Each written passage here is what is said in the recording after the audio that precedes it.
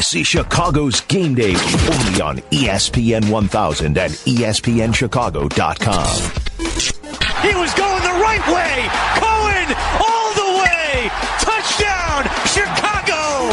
Levine, he goes right. Oh! Stop it, Sampson. Did you not get the memo? He didn't come for the massage. He came for the facial. Oh, my goodness. Chicago's Game Day. Garcia's home. Hanson scores. Sox win. What a comeback. Trubisky escapes again, and he's got plenty of room to run. Look at him go. There's the athleticism for the rookie. Back toward the wall. It's gone. This is Chicago's Game Day, only on ESPN 1000 and ESPNChicago.com. Welcome into ESPN 1000 and the ESPN app. I'm Chris Bleck along with Adam Abdallah. You can follow us on Twitter at Adam A. Abdallah and at Chris Bleck. We are here till noon. We are open for business, and we will take your phone calls at 312-332-3776. Or you can get at us on Twitter, Abdallah, because we're millennials. We'll respond to you as we sit here and talk to you. Yeah, at Adam A. Abdallah. Hit me on the gram, at Adam A. Abdallah. Hit me on the Snapchat, at Adam A. Abdallah. Cross-platform. We will talk to Jesse Rogers at 9:30 about the Chicago Cubs. What's wrong? You didn't like it. You mumbled some nonsense about your cross platforms or whatever. I don't know what you're doing over there. So I'm just going to carry on with the host seat, and I'm going to tell you that Jesse Rogers joins us in 25 minutes. Thanks. Patrick Finley at 9:45. We'll talk Bears. He's at Bears training camp.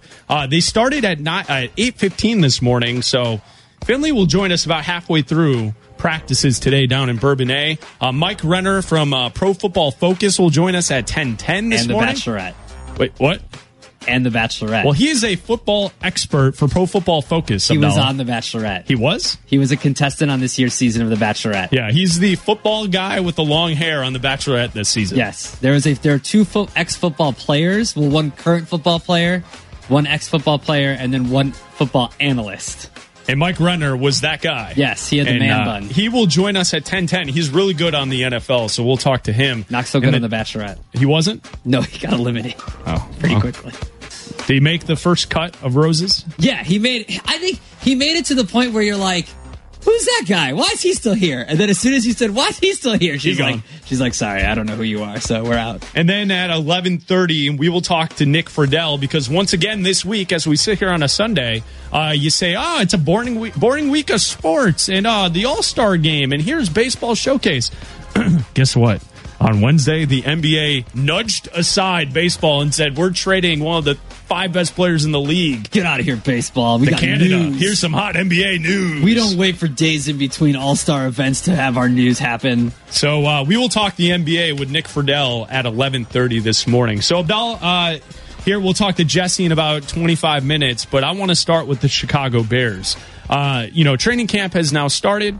They're on their way, and new head coach, quarterback in his second year, and a lot of growth is going to have to be seen for Mitch Trubisky in this season early on, I think, for people to continue to stay on board. I know that you're always going to have the optimistic point of view from many Bears fans, where this team's always going to have a chance to compete. The problem is Trubisky has really shown us very little to this point to make me believe. Now, can he eventually turn into a great quarterback? Sure. I also thought Jared Goff was terrible as a rookie.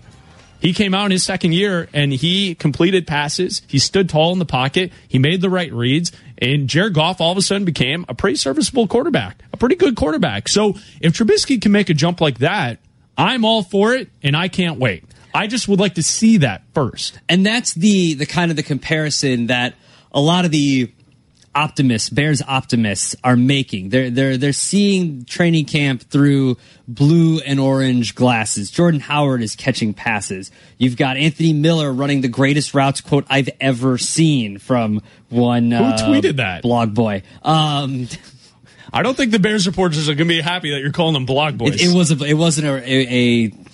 a Bears blogger. Well, the funny thing about that is I think NBA people would look at that as like a compliment. I know. I don't think NFL people see that. And NFL people would see that and be like, oh, who's saying that about me? What do you mean, blog boy? Take my sports seriously. So anyway, there's a lot. If you read going into the preseason, there is a lot of hype around the Bears, and deservedly so. They went out and got the hotshot, young, offensive-minded coach. They have the, quote, gunslinger quarterback who is hampered by the old-school coach, a archaic offense, and lack of weapons, right? So all this stuff is supposed to come together. They're supposed to be healthier. Their defensive coordinator stayed and is going to only be responsible for the defense, and head coach Matt Nagy's not going to be touching that part of the ball, and everything is kind of coming into place, and they look like one of the teams that has seen recent success. You look at the Rams, you look at the Eagles,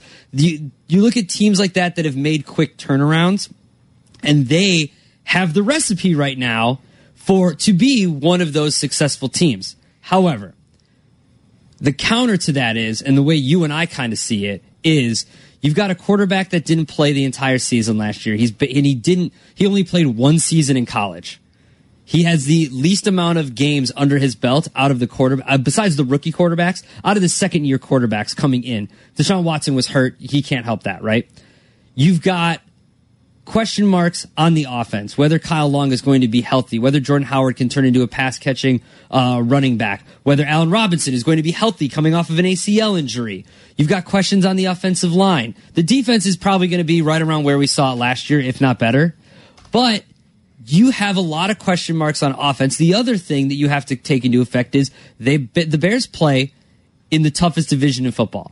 The NFC North has the Packers last I checked, the Vikings last I checked, and the Lions last I checked. All very good teams, all better than the Bears, until they prove me wrong, right? Sure. I want to see proof. I don't want to see it in training camp. I don't even want to see it in preseason.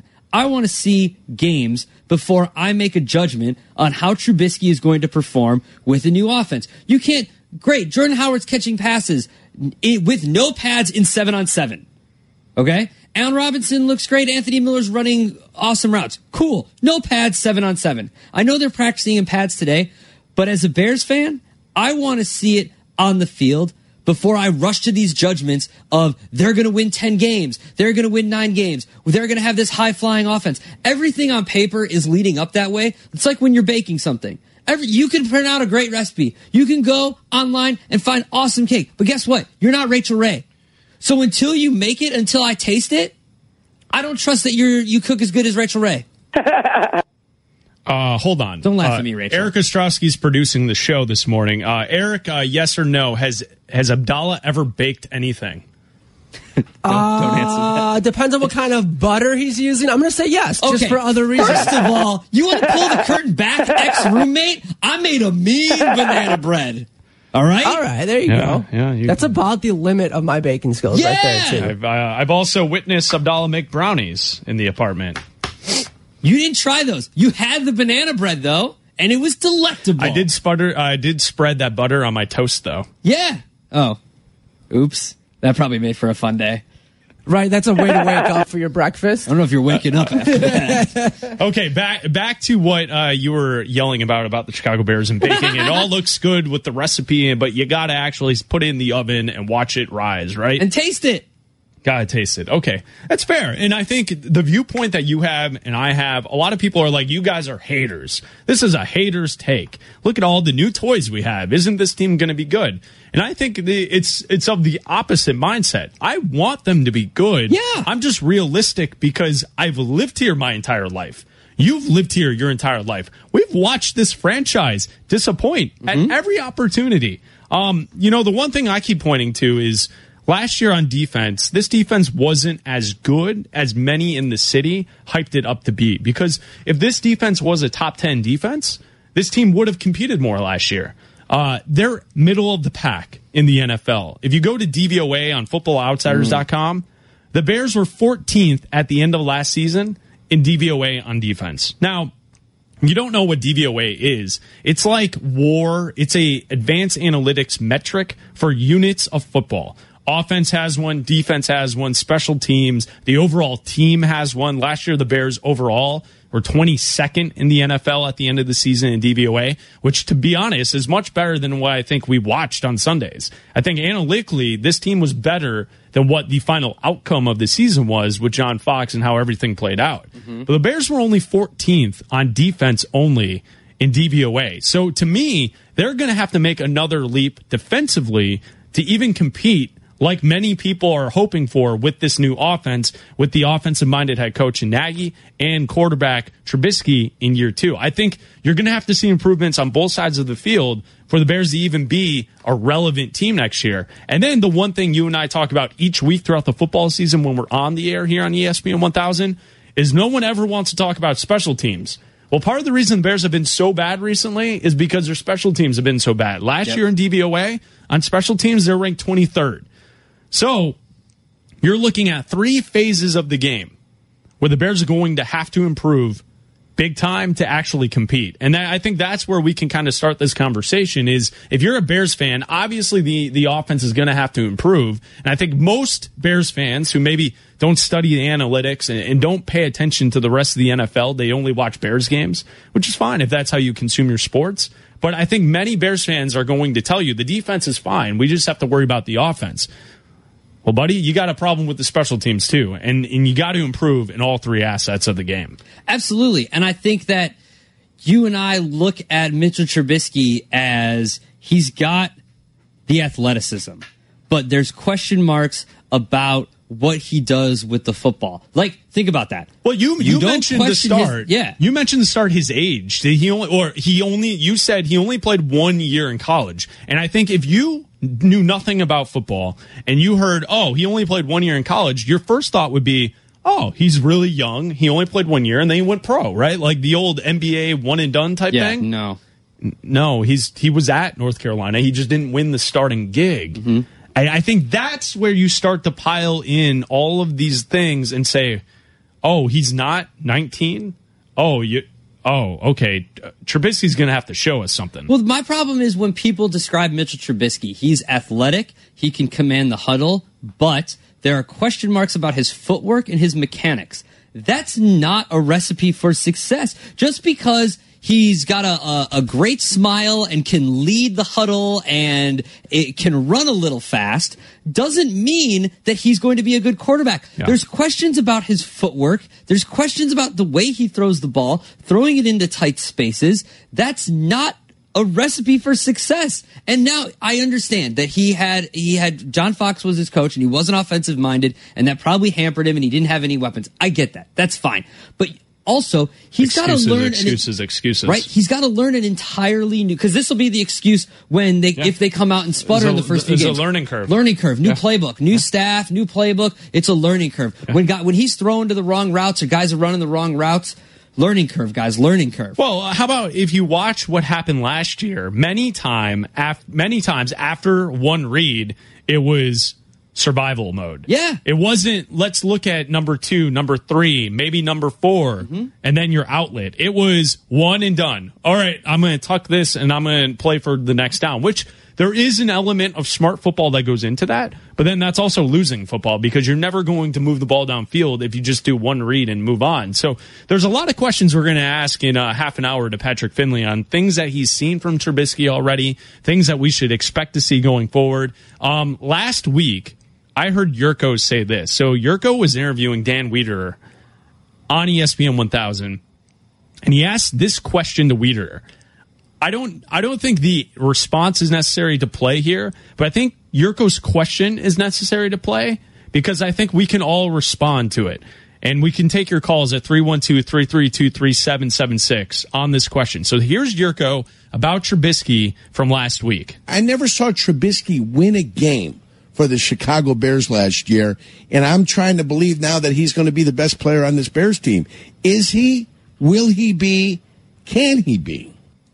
It's pretty simple, right? Like, that's a good question. And it's a great question, and it's one of those things that it's so simple, but as Yurko says it, think back to last year. The only game I can kind of think in my mind was when you made that throw against the Ravens over the middle. And that throw was like, what? It was like a long down situation. Yeah. I never saw Trubisky win a game for the Chicago Bears last year, and I'm trying to believe now that he's going to be the best player on this Bears team. Is he? Will he be? Can he be? I think those are all questions that we should all kind of keep in the back of our mind as we go through this season. I think that from that question, there's three possible questions, right?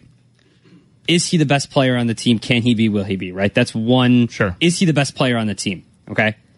Can they be successful if he is not the best player on the team? Certainly, because look at the Rams. The Rams have the best player in football, probably in Aaron Donald, who's on the defensive side of the ball, and Jared Goff is not even the best player on that offense. So if Trubisky's not the best player on the team, they could still win. Sure. Is the Bears defense good enough to support a team where the quarterback isn't the best player on the field? On the offensive side or the defensive side? That's what I mean. You look at the Jaguars and you look at the Rams and you look at how they're set up and you even look at the Eagles. Look at their defense. They're not. Look at the Seahawks from years in the past when they had a rookie Russell Wilson. No. So everybody is in love with the Bears defense. No. So that's my point. Absolutely no. Is this Bears defense, can they be successful enough to support? Because we saw when the Bears went to the Super Bowl before, with Rex Grossman and Kyle Orton. Sure. With that defense, with Brian Urlacher. That was Lance a top Briggs, 5 defense. Exactly. That was a game-changing defense. So obviously, you and I both think that this defense is not good enough to support a team where the quarterback isn't the best player on the field, thus answering my first question, does he need to be the best player on the field for the team to be successful? He probably does, right? Okay. I never saw Trubisky win a game for the Chicago Bears last year, and I'm trying to believe now that he's going to be the best player on this Bears team. Is he? Will he be? Can he be? You can call us at 312-332-3776. We're talking Bears football with you right here on ESPN 1000. Let's go to Lakeview and Gideon. Gideon, what do you think about Mitch Trubisky heading into year 2? Gideon just tweeted us at Adam A. Abdallah and at Chris Bleck. I had to hang up, guys. Sorry. Wow. That's a diss. Like literally right as you were about to go to it, I saw he tweeted it. Thanks, Gideon. And we went to Gideon. See what happens when we try and work him into the fold. See what happens there. That's okay. We try and. Anthony Miller has had another nice catch. Early camp hero, according to Patrick Finley, who will join us at 9:45. So I think if you look at Yurko's question there and you think about it, I'm not sure if we did ever see Trubisky last season win a game. I know that if you had a better kicker, you probably beat the Lions off of Trubisky's crazy scramble on 4th down. You can make a case that is why they could have won that game, but they didn't. And you could also make a case that Trubisky's play throughout that game is why they were in that position in the first place, right? Mm-hmm. Each action has a reaction, and then it's an avalanche from that throughout the game. So if you're going to give the credit for his crazy scramble at the end, why were you in that situation in the first place? Not a whole lot of game time where Trubisky was lighting it up last year, where you're like, all right, I feel comfortable going forward with this team, and this is our quarterback to save the franchise. Because that's really what this comes down to. He can't just be an okay quarterback. He's going to have to save the franchise for this to work out for Ryan Pace. Oh, absolutely. Look at the way the deals are structured. Ryan Pace is married to Mitchell Trubisky. Like that, if Trubisky isn't successful, everyone's getting fired. Everyone. So there's a lot, and that's my other thing. We talked about it last hour. There's a lot of pressure on this kid. Like for basically, I guess it's like a year and a half's worth of experience. Like it's not a full year because for some reason he couldn't start last year. He wasn't good enough to start last year. So, but for some reason, you had to give what's his name, Mike Glennon, all that money and have him start just because of the money. My point is that there's a lot of pressure. These guys see what's going on. These guys see the talk. They see these articles. They see the guys saying, well, they could be the Rams this year. They could be the Eagles this year. This could be a quick turnaround if everything goes right. But then when it comes down to it and opening weekend, you have to face the Packers and Aaron Rodgers. Yeah, right. And the division is good. And it's something that I mentioned to Zetterman and Cap the other day is that a lot of people just kind of push aside the Detroit Lions. But you and I both know the advanced analytics have liked the Lions and that roster that's been put together for the last couple of years. They projected them to be a playoff team last year. They disappointed. They're for many years, they've not lived up to the potential. Now, what happens when you get a new head coach in there and now the Lions live up to their potential? First of all, they got a better quarterback. Second of all, they're probably going to be a better team from the get-go this season. So you're looking at the Lions, who are the third best team in the division, being better than what you expected because they have a new kind of fresh wave happening there, just like we do, where people are very excited about Nagy and the Bears, right? And in the Vikings, you have a Super Bowl contending team who probably just got better in the offseason. You have a healthy Aaron Rodgers and the Packers who need a lot of help on defense, but that offense is going to put up some points, and I don't know if they always have the Bears number. Always. The Bears got swept by the division last year. Swept. Over. Yeah. You always at least assume they're going to split with the Lions, right? You assume. No. Swept. Right. Not good. 312-332-3776. You want to talk Bears with us on ESPN 1000. I'm Chris Black along with Adam Abdallah. Let's go to Steve in Hampshire. What's up, man? So, guys, first of all, I'll tell you right off the bat, I'm overly optimistic. And I love analytics, and I get that. But I don't think you guys are actually comparing apples to apples. I think it's more of an apples to oranges. Played college football. I think the biggest hole in the Bears' defense last year was in the middle. A lack of speed that they lost when they lost Urlacher and never gained with anybody else to close off that middle to Aaron Rodgers. He burned us so often there. On the offensive side, the receiver core could not be different this year from what was last year. And I'm not saying he's going to save the world, Trubisky, but I'm saying I don't know how you can compare what he did last year. It's almost as if he's playing on a different team this year from a receiver core perspective. But I think the biggest difference has got to be a change in the special teams. If you improve your starting players, then you improve your depth and put better people out on the special team. And special teams can make a 20, 30, 50-yard difference where somebody starts. Historically, if you look at Aaron Rodgers and he starts at his own 15, his success rate isn't that great. But that team so often is starting on your side of the 50-yard line that he just eats you alive when that happens. You can't stop him. Hey, Steve, that's a good point. Why do so many people say the Bears have a top 10 defense then if they can't get good field position for the offense? I don't think it's so much the defense with the special teams. The Bears got killed on third and long, right? Every single time. A short slant over the middle, a post run. We had nobody in the middle stopping that. Again, I'm a bias, right? Played linebacker. I don't think we had anything quality in the middle since Urlacher left. Not somebody who would scare an Urlacher to maybe think twice about pumping over the middle. No, that's a good point. And they have Roquan Smith now in the linebacker core this season. He'll be there. But here's the thing that the call, it's not that it irritates me, Abdallah, but you can't say that you struggle on 3rd and 10, but you're 3rd and long, but you also have a good defense. That's defense. That's defense. Third down percentage. When you're bad on 3rd down, you're a bad defense. Like what are we watching here, people? Well, what's going on? I think that also the Bears defense is the numbers can be skewed because when you lose a lot of games like the Bears did, teams just kind of start running the ball at a certain point. Yeah, the offense isn't going full throttle all the way through the game. Yeah. It changes the metrics. John in Rolling Meadows, what do you think about the Bears' outlook this season? Hi, guys. What's up, John? I don't know how you can go worst to first if you have a first-year head coach, a new playbook, a second-year quarterback. You've got a problem there because you haven't beaten anybody in your own division in 3 years. You're competing against the number 2 defense in the NFL in Minnesota, one play away from going to the Super Bowl last year. And you still got the Packers, and you figure an improved Detroit team. They got to win teams in their own division before people can start talking about them being worst to first. And, it's going to be a year or two, I think, before you can say they're going to be competitive enough to win this thing. That's a good point of view, John, and I appreciate the call. I'm Chris Bleck along with Adam Abdallah here on ESPN 1000. Abdallah, we will get a SportsCenter update in just a couple minutes. Tiger Woods is now 3rd On the scoreboard, he has a birdie at 4. He has 3 pars. He parred hole 1, 2, and 3. He birdied the 4th hole. He is on the 5th hole. He is now sitting at 6 under. He's 3rd behind Spieth and Schauffele. What? Who? Schauffele. Huh? Xander Schauffele. What? You heard what I said. How do you spell that? Schauffele. Schauffele. Scheffler. What was that? Schauffele. We'll talk to Jesse Rogers coming up on a Cubs report right here on ESPN 1000. What? This is Chicago's Game Day.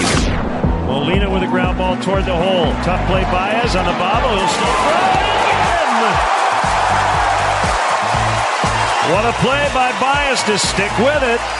This compadre from Puerto Rico and had the right guy running. A little bobble as he tries to get it into his throwing hand, but he is able to recover and doesn't quit on the play because he knows it's Molina going down the line. This is Chicago's Game Day, only on ESPN 1000 and ESPNChicago.com. Highlight from WGN yesterday. I'm Chris Bleck along with Adam Abdallah here on ESPN 1000 and the ESPN app. If you want to talk Chicago Cubs baseball, you can call us at 312-332-3776. We'll also continue talking Bears with you in 15 minutes. We'll talk with Patrick Finley live in Bourbonnais.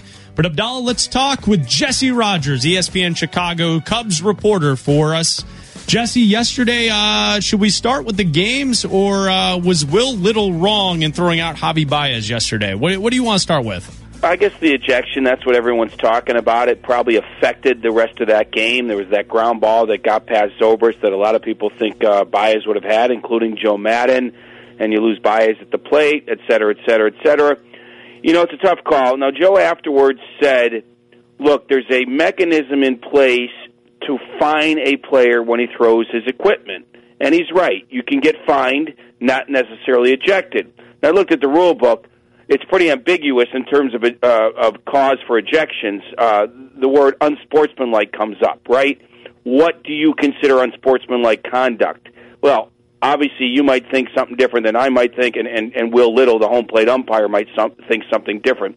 And just to take an extreme example, not to defend the umpire, because I do agree he didn't do anything extreme, but you can't just say, well, only a fine is the right call when you throw equipment, because what if he throws a tantrum and throws that helmet into the dugout and the bat? You know, take an extreme example. He's going to get kicked out, right? Yeah. So you can't just say equipment throwing equals fine. It depends on the degree.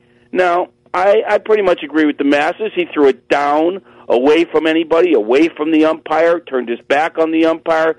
Seems like you let him have his 5-second tantrum and you move on. He didn't do that. A few of us tried to get comment from the umpires last night. We could not. Joe is wondering if he'd hear from the league office. I'm not sure what the league office is not going to say he should not have been ejected. Now, what Joe, I think, is also wondering is, you do get a fine for the equipment throw. You also get fined for the ejection. Would the league say, okay, we're not going to fine you for the ejection because maybe that was a little borderline. We'll only fine you for the equipment throwing. I'm not sure. It's pretty much going to be probably water under the bridge. It happened. You got to move on. But, yes, it was a bit questionable. However, I looked at the rule book as well. On a check swing ball call, if it was called a ball, you can ask for an appeal, obviously. But once the home plate umpire calls a strike, and he did immediately, you got to give him credit for that, he didn't wait. Once he calls it a strike, you cannot ask for an appeal. Only on a ball. You get what I'm saying? If the home plate, if he says it's a strike, I don't care how much Javi wants to point down there, you cannot ask for help. So they followed at least the rules, though the ejection, I think, is the questionable part. So Will Little, theoretically, to avoid confrontation, should have just conceded the ball and then asked for help? Is that the best way to manage it, right? Like, instead of just saying strike, this is how it is, final, deal with it? That reminds me of what we talk about in football with video replay. Don't call the runner down, let the play out. Right. And then we'll look at it on replay. It's like, you know what I'm saying? I don't think that's the route to go. Now, other people have suggested on all check swings, go to first or third. Don't even leave it to the home plate ump. I'm not sure if I'd go that route. How many times does this come up where it's a real controversy? I know every batter thinks he didn't go around but most of the time we can tell, and the home plate umpire gets it right. And if they don't, it's once in a blue moon, and frankly, I'm in that category. It's 162 games, things even out for teams. So, no, I don't think he should have called it a ball and then looked down. I think he should call it how he sees it. And if he doesn't see it, if he is in doubt, that's what you use the first base umpire for. In this case, again, I'll give him credit. He didn't pause. He immediately called a swing. So in his mind, there was no doubt. Does Javi generally get respect from umpires from and around the league, or does his flash kind of lead him to, if these questionable calls kind of don't go his way? It's funny you bring that up, because after Game 1, Ben Zobrist was in the interview room. And remember in Game 1, Javi made a great play. Was that the Molina game? Was that the Molina play? Was that Game 1? Yeah. Which, by the way, again, take another way from Javi, I watched Molina out of the box. He must have thought, I know he's slow, but he must have thought that was going to be a ground ball through the hole, because he didn't even respect 45. I mean, he was walking to first base, gave Javi all the time in the world. Anyway, after the game, Zobrist was in the interview room, and he said that he, as he's repeatedly said before, how amazed he is at watching Javi play defense, but he also added that he talked to the crew chief, Ted Barrett, who I actually know very well, who was the second base umpire at that time, and they discussed how fun it is to watch Javi play the game. So I think he gets plenty of respect from umpires. I think they get a kick out of him. There's the first ejection of his career.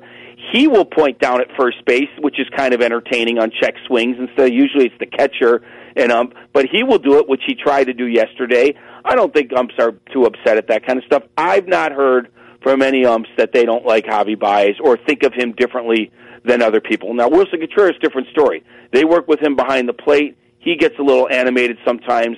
There's been a little bit of a roller coaster relationship there, but not with Javi as far as I've heard. You got two pretty good starting pitching performances from Tyler Chatwood and Mike Montgomery yesterday. What'd you see from those two?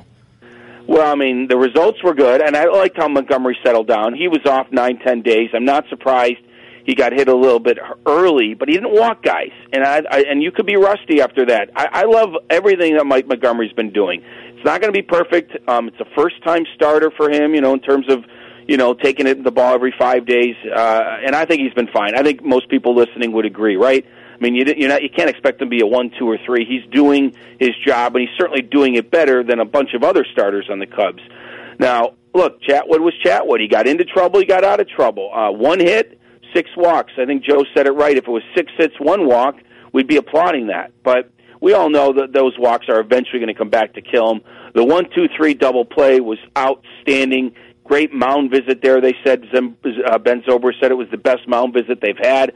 Rizzo came in and calmed things down and told him, we're going to get you a 6-4-3 double play, and it was a 1-2-3. So he made the right pitch at the right time, which is probably the only way he has survived in the rotation this season. He has made the right pitch at various times. Otherwise, the ERA would be like 9 by now, right? I mean, he has more walks than strikeouts. I think Ryan Dempster had 82 walks in a season. He's at 79. Don't quote me on that, but he's real close to passing a lot of guys. We still have 2 months left, 2+ months left. So it is what it is. I mean, I think if they had a deeper, minor league team or Darvish was back, there might be some more options. As I've said before, sitting him for a couple turns through the rotation would be nice, but they can't afford that luxury right now. Jose Quintana goes today, and he was pushed back because of some fatigue and tiredness, shoulder fatigue. Is this going to be a concern going into the second half of the season, or is this just something that they'll deal with it now and then he'll be fine going into what hopefully is a postseason? I think he just needed that break that every pitcher needs, and I think that John Lester is going to need one soon. At some point, they got to build in some extra days for him. I think that's the case. He didn't have a major velocity drop or anything like that. I think they talked to each one of these guys, and they determined, all right, Hendricks, you're our guy. You don't throw 95. You got to go on regular rest. I think Montgomery and Quintana, as I look at this thing, I knew about Montgomery. He had a little back issue, too, so he couldn't work between starts. So that's why he also got a little off his mechanics before the break. So I thought Montgomery, and then hearing about Quintana just recently, I think those two needed it the most.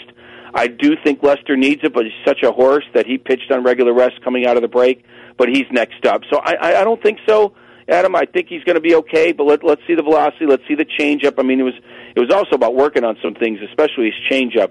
His curveball is usually there for him, but he really needs all those pitchers working for all those pitches working for him to be effective. So I think the rest will be good. First inning, always an issue. He's I think on 11 days off. So let's see if he has his command right away. But if not, if he settles down. But I think he's going to be all right. They really need him to step up, just like everybody else on that starting staff. Jesse, what do you know about the Zach Britton trade rumors? Yeah, he's at the top of the list, and I really think it's going to come down to he's at the top of the Cubs list. They've got some other lefties in mind after him. He's probably the best lefty on the market. They certainly need one. If you saw Justin Wilson last night. Anyway, I think it's going to come down to the Astros and the Cubs, and barring something that I can't foresee, I think the Astros are going to win out on him. They probably need him more. I mean, think about what's going on in the back end there. And he might be the difference between repeating or not. That's how much they need him. And they have a deeper farm system. And it's Baltimore who's rebuilding, not retooling. If it was a different team, maybe the retool thing would work better in a trade with the Cubs. But if you're looking for just farmhands, I think the Astros win out. You saw maybe a Jerry Krasnick tweet, colleague of us at ESPN. He mentioned the Dodgers up against the luxury tax. Plus the Dodgers would have traded for him when they traded with Machado. So that the Dodgers are out. I mean, I wonder about Milwaukee. I mean, if they can't get a starter, just load up on their pen. And Hader, you never know with what went on with him mentally. Would Milwaukee somehow at the last second just try to load up on the pen and keep him from the Cubs, I suppose. So Milwaukee's a little bit of a wild card to me. I don't think Atlanta or Philly is going to spend. They're not World Series contenders in my mind this year. So it really is the Astros and the Cubs, and unless the Cubs get really creative and overpay and all that stuff, I think he's going to go to Houston. So the Cubs are going to have to work their way down the list of lefties. Thank you, Jesse. We'll hear from you on all the shows tomorrow. You got it, guys. Have a great day. Talk to you soon. Yep, that's Jesse Rogers, ESPN Chicago Cubs reporter right here on ESPN 1000. I'm Chris Bleck along with Adam Abdallah. We're going to talk Bears coming up next with Patrick Finley. He's live down in Bourbonnais giving us an update on what's going on at practice this morning, and that's coming up next, Abdallah. Can't wait to talk Bears. Apparently, Trubisky just threw one of those interceptions. Trubisky threw a pick? That's what I don't know if I'm allowed to say that he did, but I know that he threw a ball that was not caught by a receiver. It was caught by a defensive player. That's a critique on the Bears PR for not allowing reporters to report what's going on at training camp. We'll talk to Patrick Finley next on ESPN 1000. This is Chicago's Game Day, only on ESPN 1000 and ESPNChicago.com. Bleck and Abdallah right here on ESPN 1000 and the ESPN app. You can follow us on Twitter at Adam A. Abdallah and at Chris Bleck. We are here till noon talking Bears football with you. You can join the conversation at 312-332-3776. Bears practice started at 8:15 this morning, Abdallah. Yesterday was like the first practice. They've been reported since Thursday, but camp is on their way down in Bourbonnais. It is, and it's wet down there. And I don't know if I can. It's wet here. It's pouring downtown. I don't know if I can say this, but Mitchell Trubisky threw. I'll spell it out so I don't get fined. He threw an INT. Who's going to fine you? You don't work for the Bears. I don't Who cares? know. You can say it. All right, so we now go down to Bourbonnais. Their practice is still going on right now, and we talk with Sun-Times Bears reporter Patrick Finley. And Abdallah's making a reference because Finley's the one who draws the pictures of what's going on at camp because no one can tweet out photos or Instagram photos because the Bears PR is so touchy. Patrick, good morning. How are you, my friend? Hey, I'm good. A little wet, but good. How about you guys? Yeah, we're all right. So tell us about Trubisky early on at camp. What have you seen so far at practice from the quarterback? It's early, so let me get that caveat out there. He's looked fine. The Bears have cycled through, and I'm not telling any state secrets. Matt Nagy hinted at this yesterday. The Bears have cycled through first and second and third stringers kind of with every quarterback. So sometimes Mitch is throwing to guys who aren't going to be playing on Sundays. He's looked fine. I mean, we haven't had a good weather day yet. On Friday, when they were closed to the public, it rained intermittently. It was a little sloppy yesterday and very sloppy today. So the fact that they're playing through it, I think will probably pay off for Mitch. The first time he's got one of these in November. But I'm not going to, judge him for having a ball slip out of his hand either. Anthony Miller seems to be the early candidate for camp hero. Is this something that can translate to the regular season?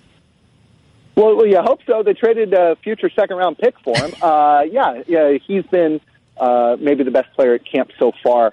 We'll see when the games count how much of that translates, but the Bears are very optimistic about him. He was a very, very, very productive college player, and someone who I think slots in as the second or third receiver on this team already, in part because you never know what you're going to get with Kevin White, and also because Taylor Gabriel, I'm not sure he's got the size to play every down. Not that Miller is a big hulking athlete by any stretch, but he's a different kind of player, somebody who likes contact and somebody who plays with an edge to him.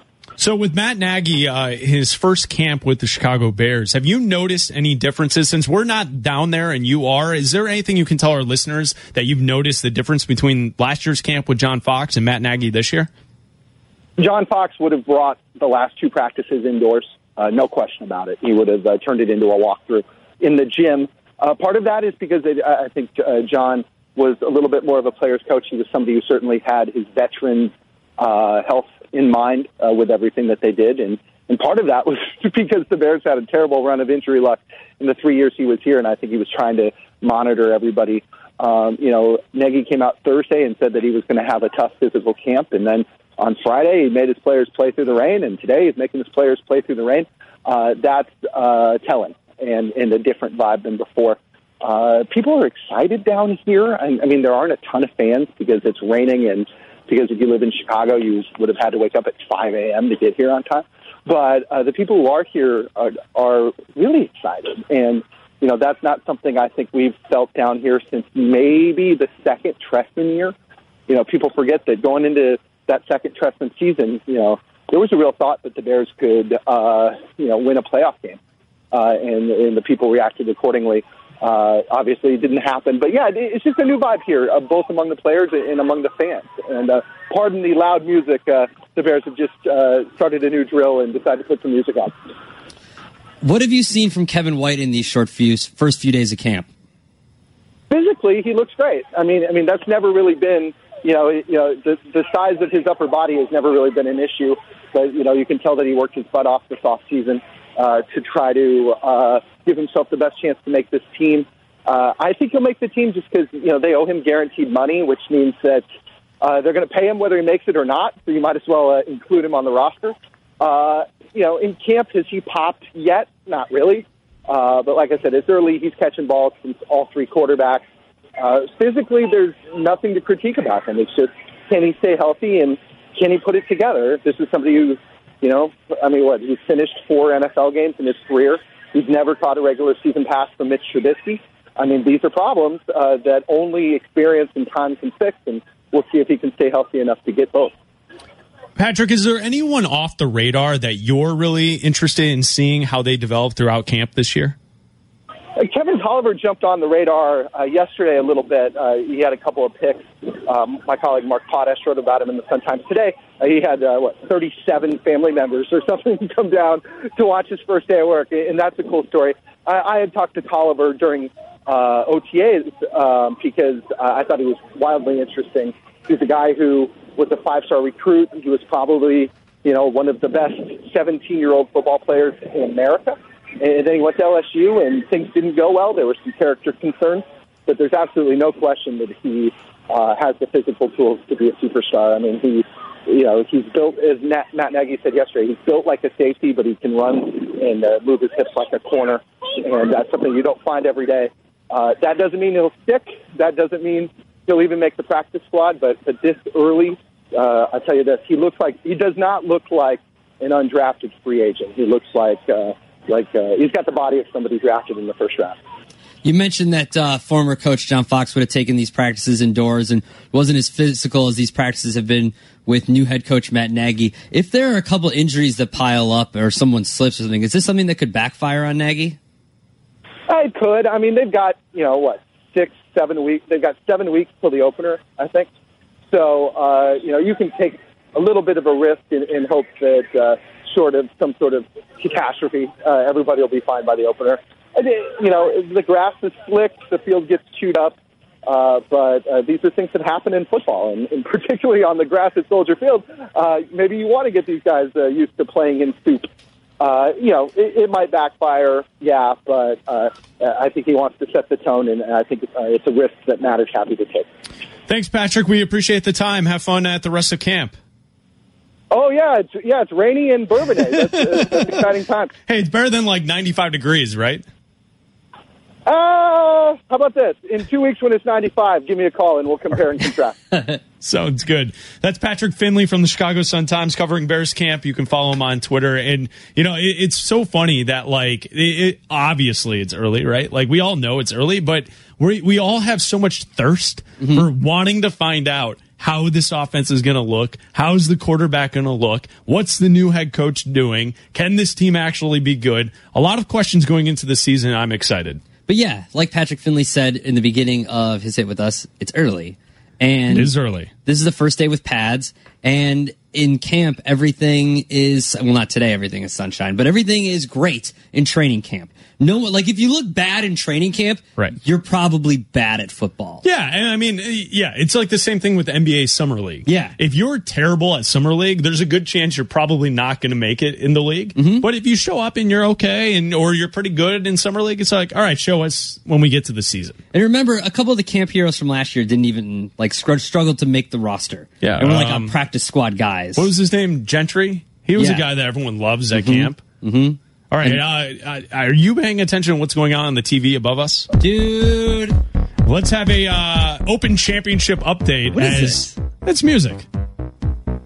I'll give you $3 if you tell me what movie this is from. All right, so Tiger Woods. What trash is this? Tiger Woods through 6 holes at the British Open is at -7. He just got a birdie. I believe that is a par 5 on 6. He shot a 4. So he has a birdie. He's at -7. He's now 2 shots back of the lead of Jordan Spieth and Xander Schauffele. They're at -9. Tiger Woods is -7. He's -2 for the day.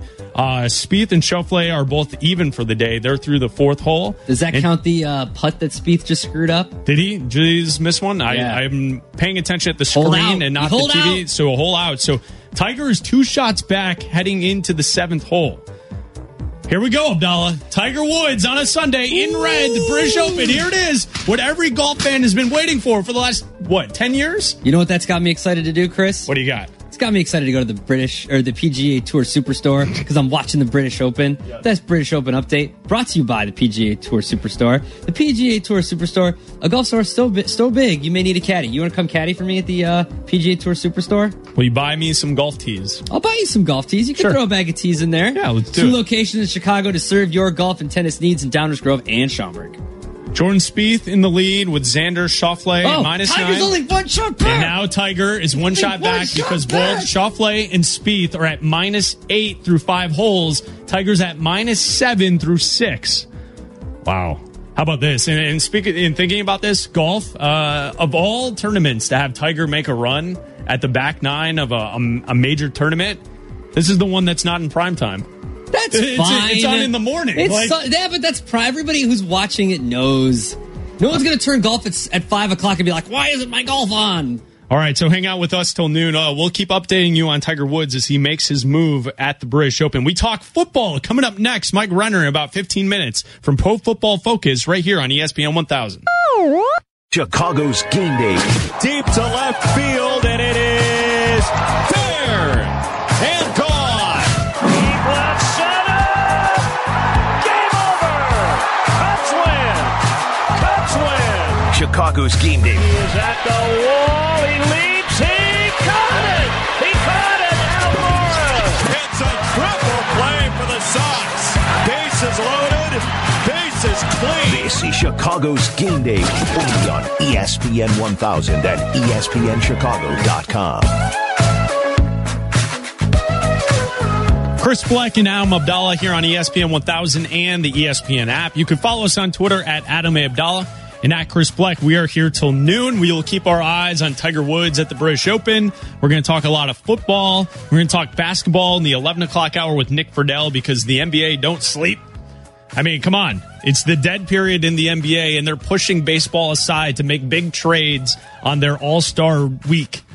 Get out of here, baseball. That's what the NBA said earlier this week. So we'll talk with Nick Friedell about Kawhi Leonard going to the Raptors and how that affects the Chicago Bulls in the Eastern Conference. Abdallah, it is pouring out downtown. It is a torrential downpour. Wow. It is a gully washer. There are cats and dogs falling from the sky at the moment downtown. Free puppies on State Street right now. Eric Ostrowski is producing the show, and I have a message to pass along to Eric. Eddie Olczyk listens to our show on Sunday mornings. Tracy Butler, my mom and dad, and the dogs, the 2 golden retrievers, Cody and Hunter, my parents' dogs, are 4-5 core listeners on the show. So Eddie Olczyk is not happy with Eric that the open to start each hour of this show has no hockey play-by-play in it. I didn't even know. Wait, there's hockey highlights? See, and there you go. Bang, bang. Here comes Eric. Eric coming after Eddie O. I try to pass along a message, and this is what we're dealing with here. Eddie O is a gentleman and a scholar, and that is how you besmirch him? Wow. I mean, he's sitting there telling me how to do my job. Whoa! Whoa! Here we go. Here it is. All right.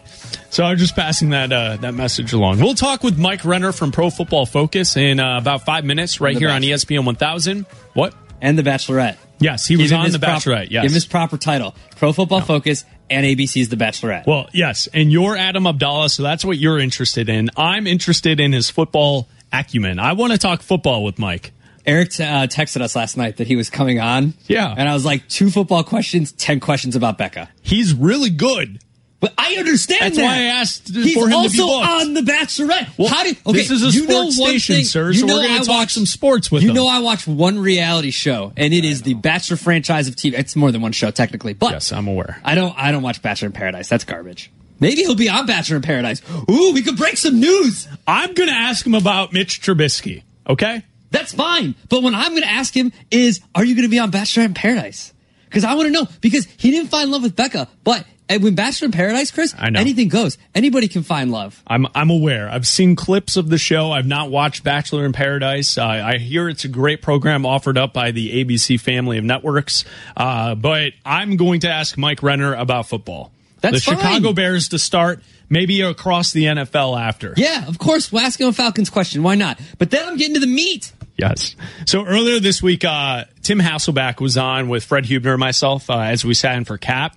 And I asked him from last season, what did he see on tape about Mitch Trubisky that kind of is something to note going forward as we kind of try and figure out the development process of this young quarterback. Here's Tim Hasselback from earlier this week. When you saw him play inside the pocket, and then you took into consideration just the lack of, I guess, experience in college. He didn't play a ton in college. And so I think when you look at that, I think that there were times where you saw him inside the pocket where you thought, okay, yeah, I'm seeing good. There definitely was not enough consistency in that. Now, what you did see that was really encouraging, and it started as early as the preseason, is the athleticism combined with the ability to make difficult throws, on the move and kind of outside the design of a play. And so, that's probably one of the things that I don't know was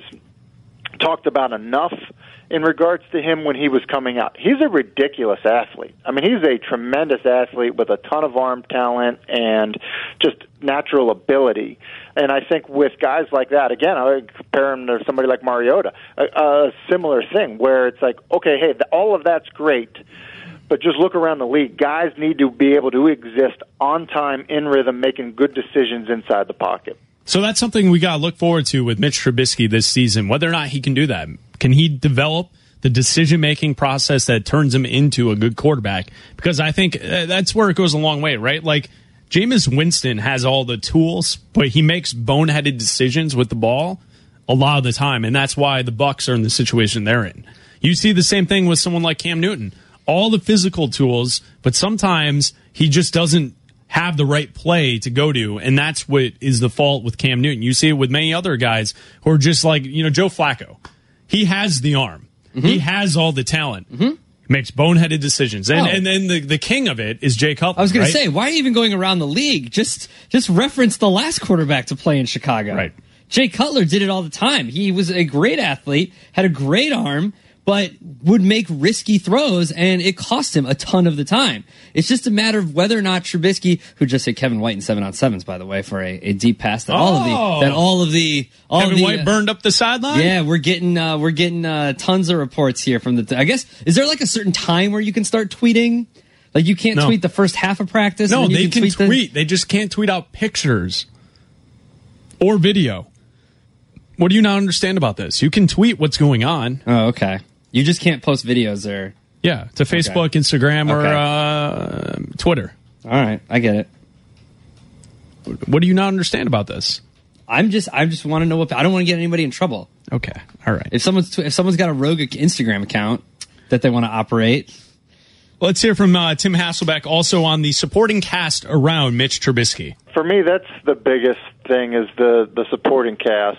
You know, I think when you just look at the wide receiver group around him a year ago, I think it was going to be really hard to evaluate him. And, you know, I think the other aspect of it now is, you know, with an offensive change and, you know, whether it's just terminology that he's comfortable with, whether it's concepts that he's more comfortable with, whether it's, you know, being more committed to, you know, a certain, you know, type of system and being, you know, better at fewer things or just identifying that stuff. I think it's hard to evaluate that. I mean, and I think that, you know, Bears fans are probably a little bit frustrated because they're trying to figure out, okay, well, who is he? Is he awesome? Is he just okay? Is he, you know, is he trending in the right direction? I can tell you, it's kind of a similar feeling that people have about somebody like Marcus Mariota. There's been change around him. There's been questions about the supporting cast, and when that's the case, look, you don't really know until you see him in his new system with his new teammates. What did you think about Marcus Mariota with the Titans last year? Subpar. I thought that he's got a lot to live up to. I thought that he would be more successful being back with the team, having more reps under his belt, having more time with the coaching staff. I think that he underwhelmed, basically. It was underwhelming. Did we get that draft wrong with both Jameis and Mariota? That neither of them are going to be franchise leading quarterbacks of the future? You know, like when that draft happened, a lot of people said, well, you could go with one guy over the other. One guy played in a college system where they didn't really drop back. The other did at Florida State. Mm-hmm. And they're both going to be okay, though. Your flavor that you choose to enjoy more as a football fan could differ, but they're both going to be good. And it seems as if now we're getting through some time, and they're both kind of going to just be average.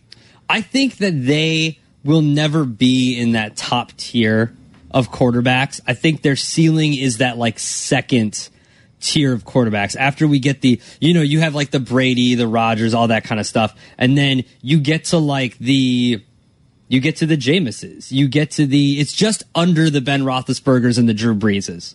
That's where you kind of start that second tier. And I believe that that's where their ceiling is. They're never going to take that next step. And if that's what their franchises want, then that's fine with them. I mean, you can't, it's a matter of, we can develop this guy, or we've seen enough from this guy and it's time to move on. You know what I mean? Right. And if you want to join the conversation at 312-332-3776, did you see this earlier this week on ESPN.com?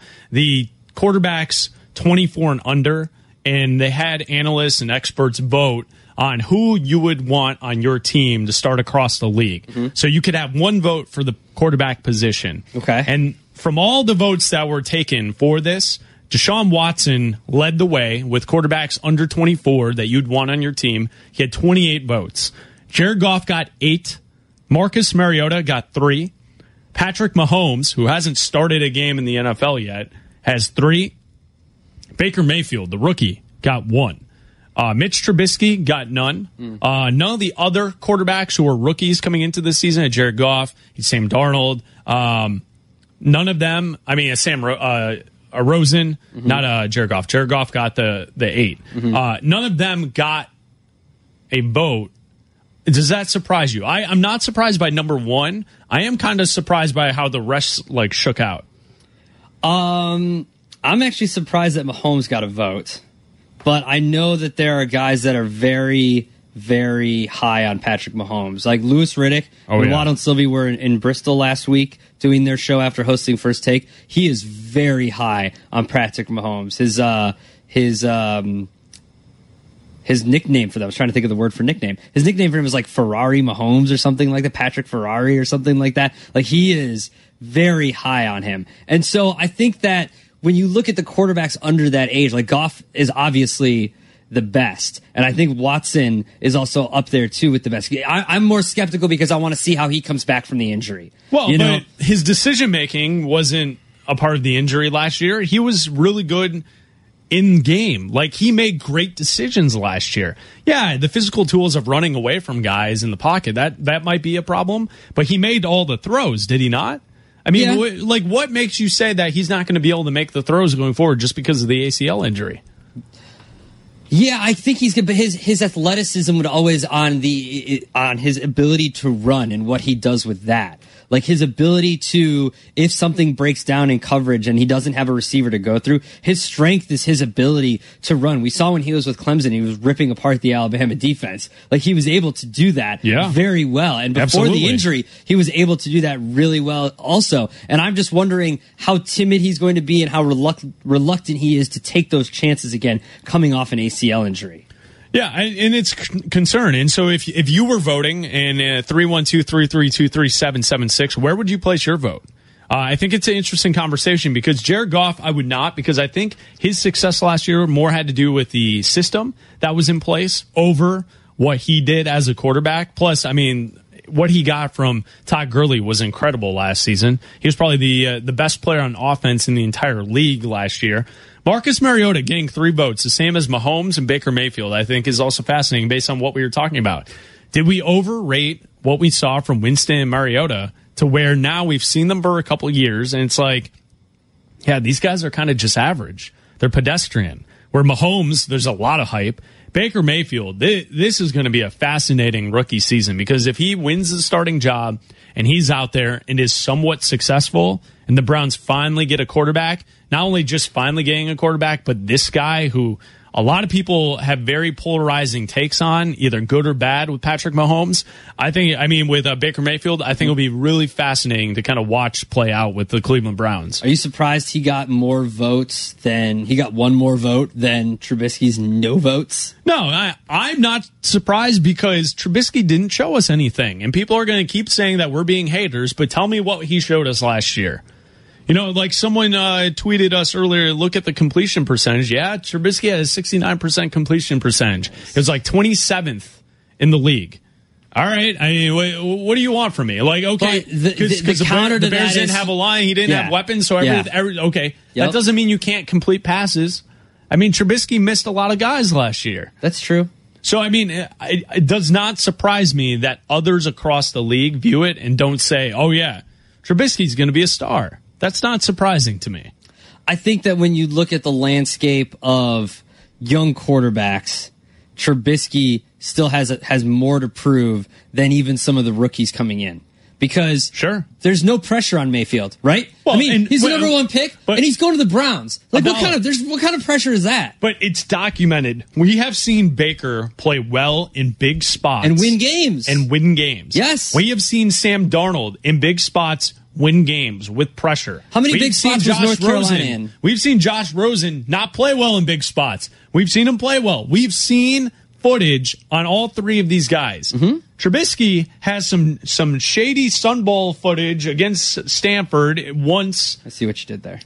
Wait, what? Shady Sun Bowl? Well, you know, it's like kind of like this far off thing in the distance. Like, oh, he had one game against Stanford in the Sun Bowl. It's like, what else did he do? North Carolina wasn't that good. No, they weren't. You know, like for a guy to go number 2 overall.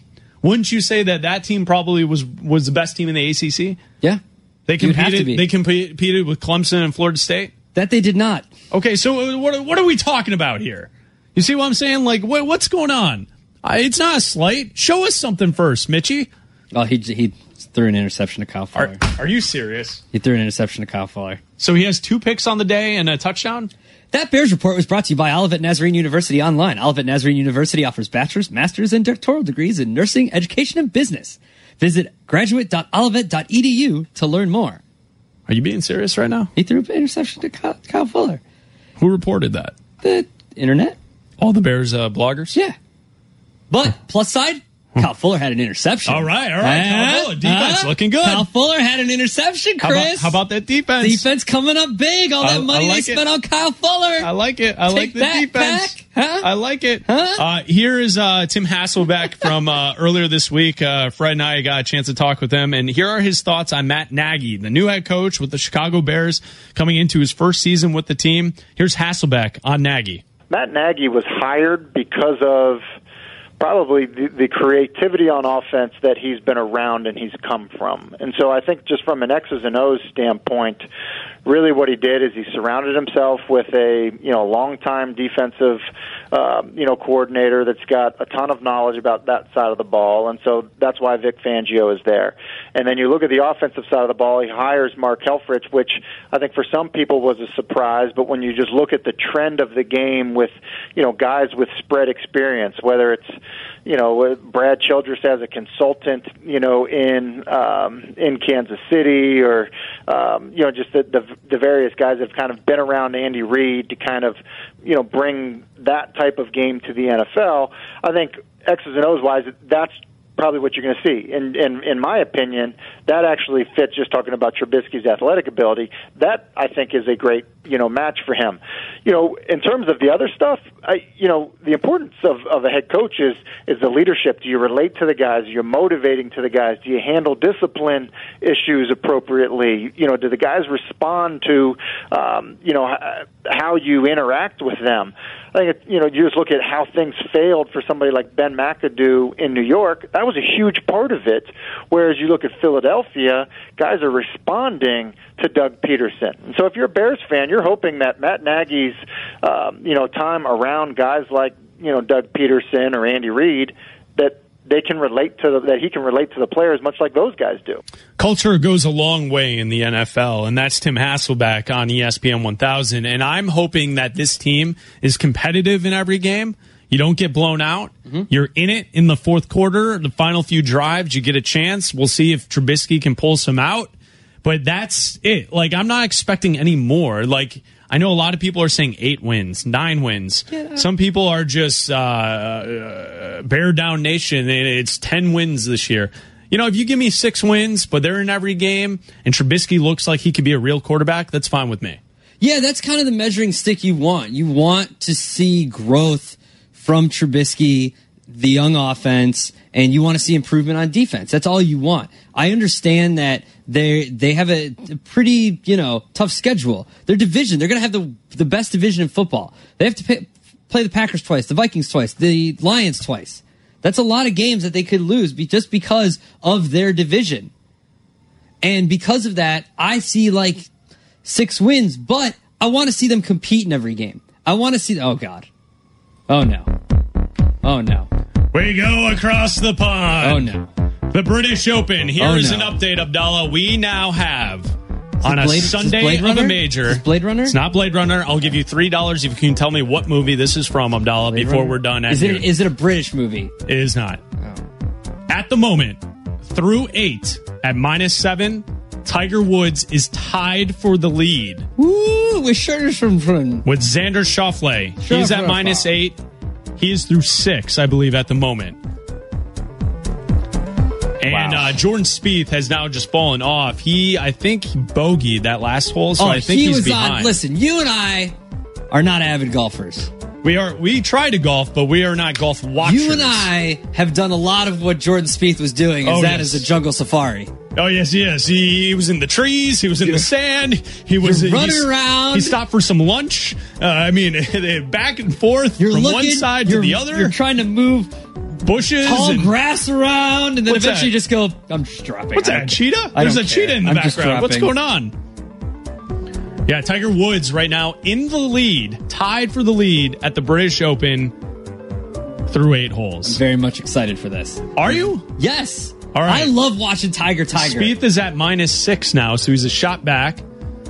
Schauffele is at -7 as well. They're both on the 6 holes, so they're 2 holes behind Tiger. So we'll know how Tiger finishes. Let's see what Tiger teed off about an hour and a half ago, right? Mm-hmm.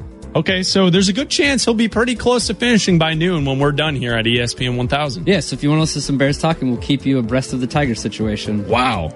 Yeah. Here's Tiger's day so far to this point. Hole 1, he had a par. 4, he had 3 pars to start, first 3 holes. He birdied 4, a par on 5, birdie on 6, and then consecutive pars on 7 and 8. He's on the 9th hole right now. He's sitting, I think, at 2. He's laying 2, and he's got a chip shot to get on the green. So he'll probably, barring disaster, will par the 9th hole as well. In the lead, Tiger effect going on. It's raining out in Chicago, so what else do you have to do? You're not golfing yourself. You're not going to watch soccer practice, right? So you're going to watch golf. Games have been canceled at this point. I think things are in the works right now to cancel all programming on all radio stations across the country for tomorrow. It will be Tiger-a-thon if he wins. Are you kidding me? People will lose their minds if Tiger wins this tournament. However, come check out Carmen and Yurko and Waddle and Sylvia at Bears Camp down in Bourbonnais. They will be talking Tiger Woods tomorrow. We'll be talking Bears. I'm telling you right now, the way he's playing at this moment, the conversation tomorrow, even at Bears Camp, will be about Tiger Woods. I know what the song is from. You know what it is now? Yeah, someone told me on Twitter. Oh, well, you try and keep figuring it out over there. But he told me on Twitter. Don't you have a read to do about our British Open conversation? That British Open update was brought to you by the PGA Tour Superstore. The PGA Tour Superstore, a golf store so big you may need a caddy. With 2 locations in Chicago to serve your golf and tennis needs in Downers Grove and Schaumburg. I'm Chris Bleck. That's Am Abdallah. We'll continue talking about the Chicago. Yes, it's the Social Network. Yes, that's what this song is from. Matt on Twitter. We will continue talking about the Chicago Bears and the Cubs, and we also have to get into Kawhi Leonard. He's heading to Toronto. Trent Reznor made this. Yes, he did. He also won an Oscar for it. Yeah. All right. That's Abdallah. I'm Bleck. We'll be back right here on ESPN 1000. This is Chicago's Game Day, only on ESPN 1000 and ESPNChicago.com. Chris Bleck and Am Abdallah with you right here on ESPN 1000 and the ESPN app. Happy Sunday morning. You can join us at 312-332-3776, or you can tweet at us. We'll get back to you on Twitter at Adam A. Abdallah and at Chris Bleck. So last night, Abdallah, as we keep our eyes on Tiger Woods and the British Open, let's talk about the Chicago Cubs here, because last night, I get why when we talked to Jesse Rogers an hour ago, I understand both sides to how it played out with Javi Baez being tossed and Will Little being the mall cop at the stadium. Mall cop. Having so much authority where you can't question my call. I get it. I get both sides. If a home plate umpire calls a strike, you can't argue the strike, right? But he should have gotten assistance from first base because Baez didn't swing. He didn't deserve to get the strikeout. And like in my head, I just figure it's a chain reaction situation. It's a cause and effect. Mm-hmm. Baez only reacted that way because it was a bad call. Like, if you want to get chesty as a umpire because someone's questioning your call, make a better call. Is that a fair way to look at it? Like, Baez would never reacted that way if he just would have gone first base, pointed down there, and the ump at first goes strike. Okay, done. That's it. End of conversation. But instead, I called a strike. Don't question it. The toss of the helmet, toss of the bat, the whole thing. Now you're out because you can't question my authority because I'm a mall cop. And I've this got whole dinner deal. Plans. Right? Like, it's kind of absurd, is it not? It's absurd that you can't just go to that. It's absurd that one ump has reign over the others because they rotate. It's not like there's a head official and then that's always the head official. Like in the NFL, you have crews that work together every game, right? Well, there's a head official but it doesn't rotate. I think it does sometimes. No, Ed Hochuley's never a line judge. Really? Ed Hochuley's always a head official. Okay, then I'm wrong. Okay, so he's always the guy. Yes. But he's got a crew. He's got a crew. And they work games together. So I know in basketball, it's a mismatch. They pair up 4 guys to go. One is the alternative, but 3 guys are always on the court. It's never the same team that goes from place to place calling games. Like, it's always a pool of guys that they pick from to make up a new foursome each time they go out. So today, Will Blart won't be behind the plate. Will Little. Will Blart. Mall Cop? Okay. Yeah. Will Blart won't be behind the plate. He'll be first base. He'll be third base. He'll be in the field. He'll be somewhere wherever, right? So why can't he just say, okay, like why isn't it just a thing? I know it's the rule because it's a strike and that's fine. He doesn't have to, but don't be that guy. Don't be a mall cop. Just go to first base. What does it matter? So what, you called a strike and then the first base umpire says, no, it's not a strike. So what? Who cares? Get the call right. Yeah, that's the thing I think is frustrating because Baez responded that way because I don't think it was the right call to make. I didn't see his arms make the swing across the plate. I didn't see it break. He held it. He brought it back.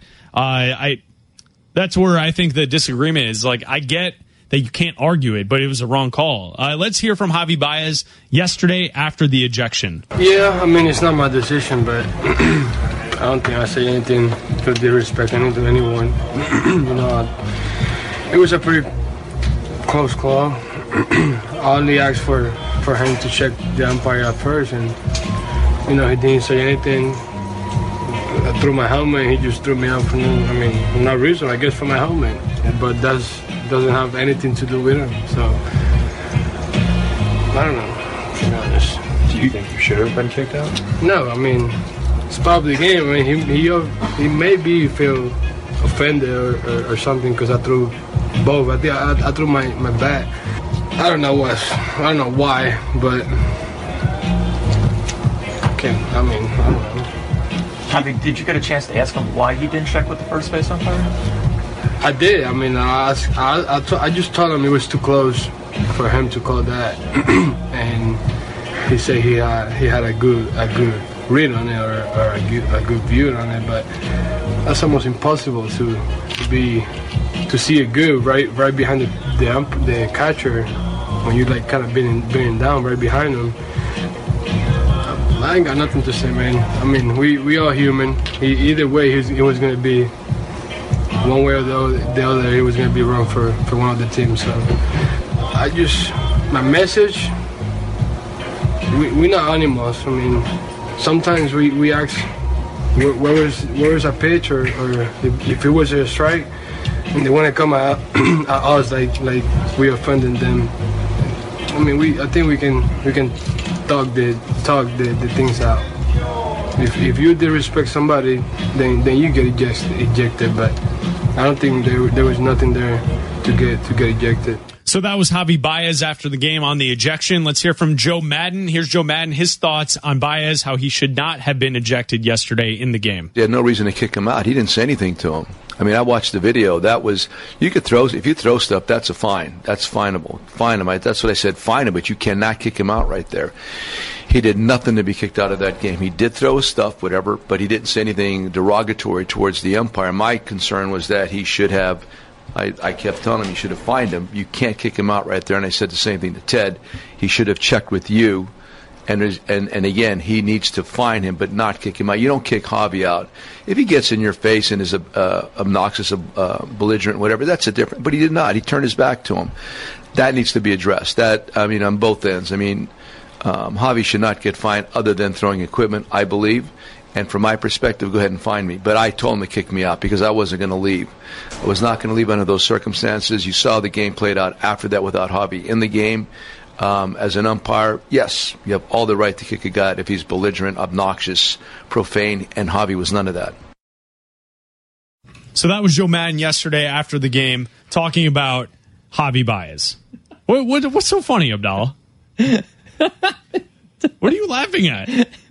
We're talking baseball. Not talking Cubs. It's very serious. Tiger, you're trying to update a leaderboard. Twitter has just become Tiger. Like, this is not Twitter anymore. This is just Tiger. There is not. I can't seriously remember the last time I saw a tweet from someone that's not about Tiger right now. Well, I'm trying to talk about Joe Madden and Javi Baez. Nobody I've got cares. one more audio bite here about Baez, the ejection, how it may have caused the loss. Here's Joe Madden. I did not want to put Zoe in that game. This probably precludes Zoe from being able to play tomorrow by not getting his full.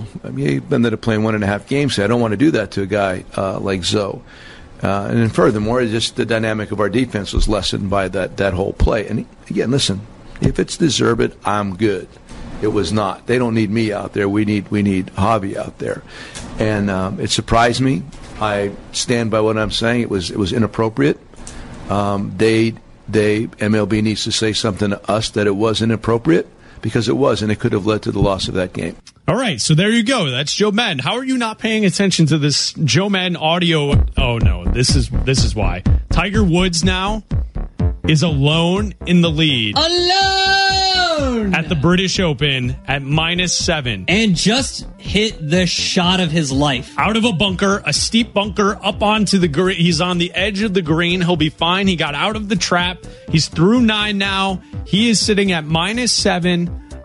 This is happening. Because what happened moments ago as we were listening to Joe Madden sound bites is we're trying to figure out here on I've got the leaderboard in front of me, and all morning we've been talking about Xander Schauffele, right? You've heard him in all the reports. He's in the lead. He's tied for the lead, and he just went missing. Where did he go? Well, what happened to him? Where did he go? What happened? He is now tied for 4th, but he's way behind all these guys now. He's at -5, but here's the thing. On 5, he bogeyed. On 6, he bogeyed. On 7, double bogeyed. Whoa. He's playing like you and I out there right now. Maybe he should find another sport to play. What are you doing there? So Schauffele now is back. Francisco Molinari? Marinara? What do we have here? How do you say his name?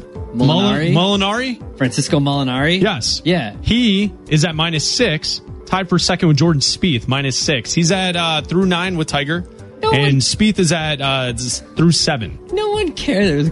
I just got distracted by a corgi. What is going on? Tiger's competing. We've got all things going on here. Corgis are walking by the window. I know this. They play baseball again today. So, this is just whatever. All right, Javi got ejected. Whatever. That's fine. Yeah, so Tiger Woods now through 10, -7. -7 at the British through Open. 10. Shot of his life. So keep your ears here locked in. We'll talk some Bears, some NBA, some baseball. But Tiger Fellow Woods, radio producers, clear your decks for tomorrow. Yeah, it's going to be Tiger all the time. All Tiger. Get Andy North on the phone. 2011 was the last time Tiger was in the lead or tied for the lead at a master tournament on a Sunday like this. 2011. I want Andy North. I mean, this is unbelievable. Yeah, this is something, because it's taken over everything. Is there something that could happen in live sports that would take over the way that Tiger just took over everything? Well, does it also help that nothing else is going on right now? I mean, probably. And I understand scheduled events are different. The Super Bowl is a scheduled event. Yes, everybody's going to be tweeting about the Super Bowl. This is I know that the British Open is scheduled, but Tiger leading is unscheduled. Yeah, I mean, yesterday after watching Tiger and his performance, I kind of thought to myself, it's he's in the hunt. Okay, he can't replicate that. But today he's playing really well. I mean, and it looks like the old Tiger too. It does. 2 hours ago, you're who's this guy? Well, Abdel, look at his scorecard, though. I mean, when you show up and you get 2 birdies on the front 9 and everyone else is kind of falling away from you, that's impressive. Yeah. He just claimed 2 more victims, too. Spieth and Schauffele. Oh, yeah. Spieth. Okay. Yeah. All right. Felt the heat. Felt the claws in their backs. Yeah, see? Tiger. It's a Tiger effect. It is. Here we go. Tiger's on 11 right now, about to tee off. This is outstanding. With his red Henley. What's with the Jersey Henleys recently? What do you mean, without the collar? Yeah. What's wrong with that? What is this? What are we doing here? I think it's a good look. It's kind of like a soccer kit look. I don't like it. All right, that's Am Abdallah. I'm Chris Black. We'll continue talking other sports while we watch Tiger as this all takes place live right now. Black and Abdallah right here on ESPN 1000. This is Chicago's Game Day, only on ESPN 1000 and ESPNChicago.com.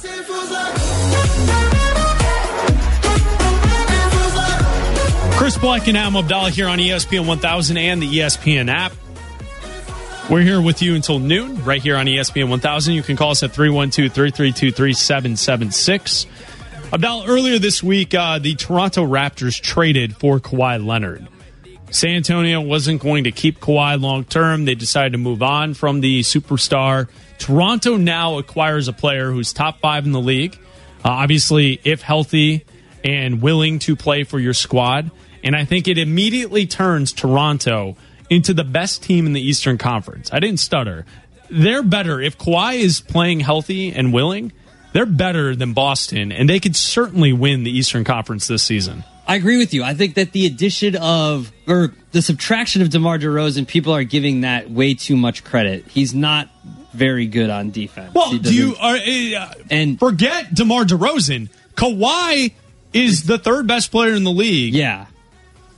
And it just boggles my mind that I understand. Yeah, if he doesn't want to play there or if he's actually hurt still, it's a major problem.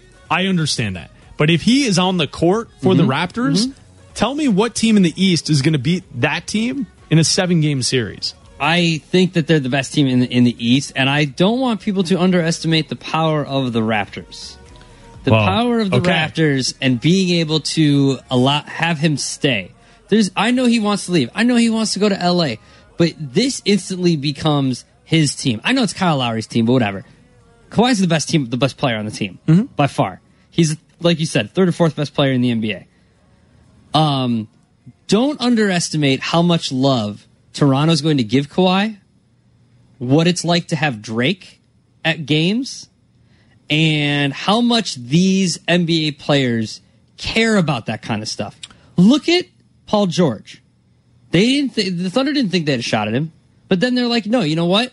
We're going to make a full-on push to have Paul George stay here. And the fans embraced him, the organization embraced him, Westbrook embraced him, and they got him to stay. Just because Kawhi said he wants to play in LA now, doesn't mean that that's what's going to happen at the end of next season. It's a couple things to note there is the cachet of the Raptors having Drake be involved with the organization, because he's not just a season ticket holder. He's an ambassador to the team. So like he has his own offices at Air Canada Center. He's there all the time. I think that is important. Also, don't underestimate the fact that most NBA players love visiting Toronto. They do. You heard me correctly. Players talk about Toronto like it's the East Coast version of Vegas. North Vegas. So just keep that in mind that players love being around that city. They have the cachet of a big face leading the charge in Drake. And yeah, they could certainly lose out. But here's the thing. I was listening to Masai Ujiri talk about the trade the other day, and I couldn't help but continue to think about the Chicago Bulls as he talked about why the Raptors made this move to get Kawhi when Kawhi can leave in the offseason. But they took their shot at a top 5 player, and that doesn't happen often. Here is Masai Ujiri talking about the trade. We've been doing this for how many years? You know, you can't continue doing the same thing over and over again. And when you get a chance to get a top 5 player, which it doesn't come very often, I think you have to jump on it. And we've given a chance to this team. We've tried to build it as much as we can. But at this point, we got to this level where this opportunity came in front of us, and we had to jump on it. Okay, so that's Masai Ujiri talking at the press conference when they announced the trade of Kawhi Leonard to the Raptors. Here's the harsh reality. Getting someone to sign with your team as a free agent is really difficult. Jerry West was kind of right when he said that it wasn't tough for the Lakers to sign LeBron James because LeBron just picked out that franchise and he just wanted to go there. Yeah. They didn't really have to do much. He was set on going there. I mean, this was in the works. It was something that people were talking about throughout the season. It's something that was rumored throughout the playoffs. Everyone knew that LeBron was going to the Lakers. Getting someone to sign with your franchise when they have no connection to your franchise to begin with is almost impossible in today's NBA. So the key here is, as a Bulls fan, next disgruntled superstar that comes up, you're going to have to make a move.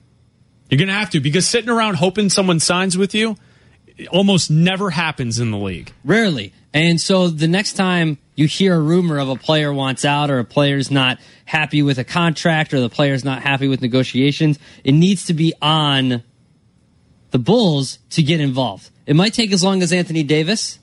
It might be as soon as anybody.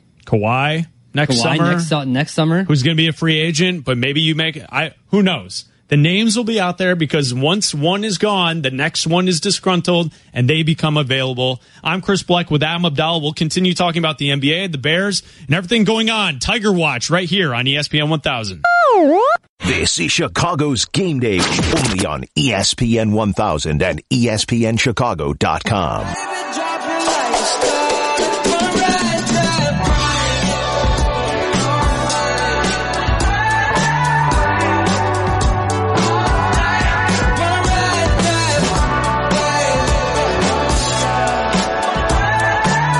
Welcome back to ESPN 1000 and the ESPN app. I'm Chris Bleck along with Adam Abdallah. You can follow us on Twitter at Adam A. Abdallah and at Chris Bleck.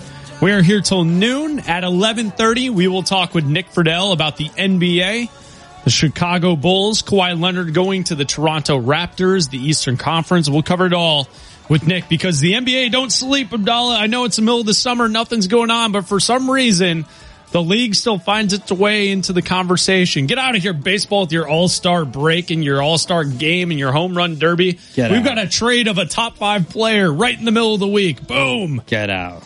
So that's Abdallah. I'm Bleck. You can call us at 312-332-3776. We'll talk basketball in 25 minutes right here on ESPN 1000. So Abdallah, as we sit here throughout the morning, we've been on since 8 o'clock, and it has been a watch of Tiger Woods at the British Open. And Tiger is now through 11, but his last hole was not so good. It might have cost him. It might have cost him. He is now tied for 5th right now. He's at -5, and on the last hole, he had a double bogey. 11, he double bogeyed. He was all over the place. He also missed a putt that would have given him the bogey. So he 2-putted on that. Yeah. He was even using the putter off the green for his 4th shot. Well, he hit it into some roughage, and then the roughage went into more roughage, and then he hit it off a person, and then it was it was not, Guy or girl? A guy. Is he okay? Yeah, he signed a hat for him and stuff. Like, it was all good. It was all, no harm, no foul, right? So Tiger now through 11 is tied for 5th, but really he's not that far. He's just 1 shot back because there are 4 guys ahead of him tied for 1st. One of those being Jordan Spieth, who is through 9 at the moment. So, if we look at how this is kind of played out, Tiger was outstanding on the front 9. And you watch everyone start to fall away from him, but the thing you gotta keep remembering is he's 2 holes through on where Spieth is. Yeah. So whatever Tiger posts, you know that Spieth is coming behind him with an opportunity to score and get past him. And Tiger in some more roughage now on 12 on his 2nd shot. Jungle safaris right now. He's like, it's what Abdallah and I do. When we golf, like we go right to the jungle and we're in the trees and there's bushes and there's if you see us golf around the course, chances are we're in the roughage and in the Chris trees. is driving. I'm standing on the golf cart, kind of perched, so I have a higher elevated view of where both of our balls have been. All right, you watch Abdallah. Here I go. Doing like the head over your eyes, like to block out the sun, even though I have a hat on, just for extra coverage. Yeah. Just trying to see if we can find the mythical beast that is our ball. There's like vines and leaves in our way, and then you hit it, you get to the other side of the fairway, and then there's more trees and bushes. So we go on safari and try to find the ball. Here's the thing: if you don't play those shots, then why are you even out there? You don't learn. What's the point? A part of the fun of being a bad golfer is getting out of those tricky situations. Because that one that I had a couple weeks ago where I had I couldn't see anything. Yeah. Couldn't see anything. Just bushes and trees and everything. And I just hacked it as hard as I could. It got through. Yeah, but for every one of those, you try to hit through trees and it bounces back further than it was before. You have those like 5 times. Yes. As opposed to the one that gets through. It's still fun though. Some of my favorite golf was when you drive it on the parallel fairway. Oh, yeah, you play someone else's and then you hole. just go up that fairway. I'm not going to try to go around those trees. I'm just going to go up this one. Sorry, guys. Hey, buddy. Just playing through. Sorry, I'm just bad at this. Oh, is that your Titleist? Oh, I'm sorry. I'm also playing with the title. Me too, yeah. Yeah.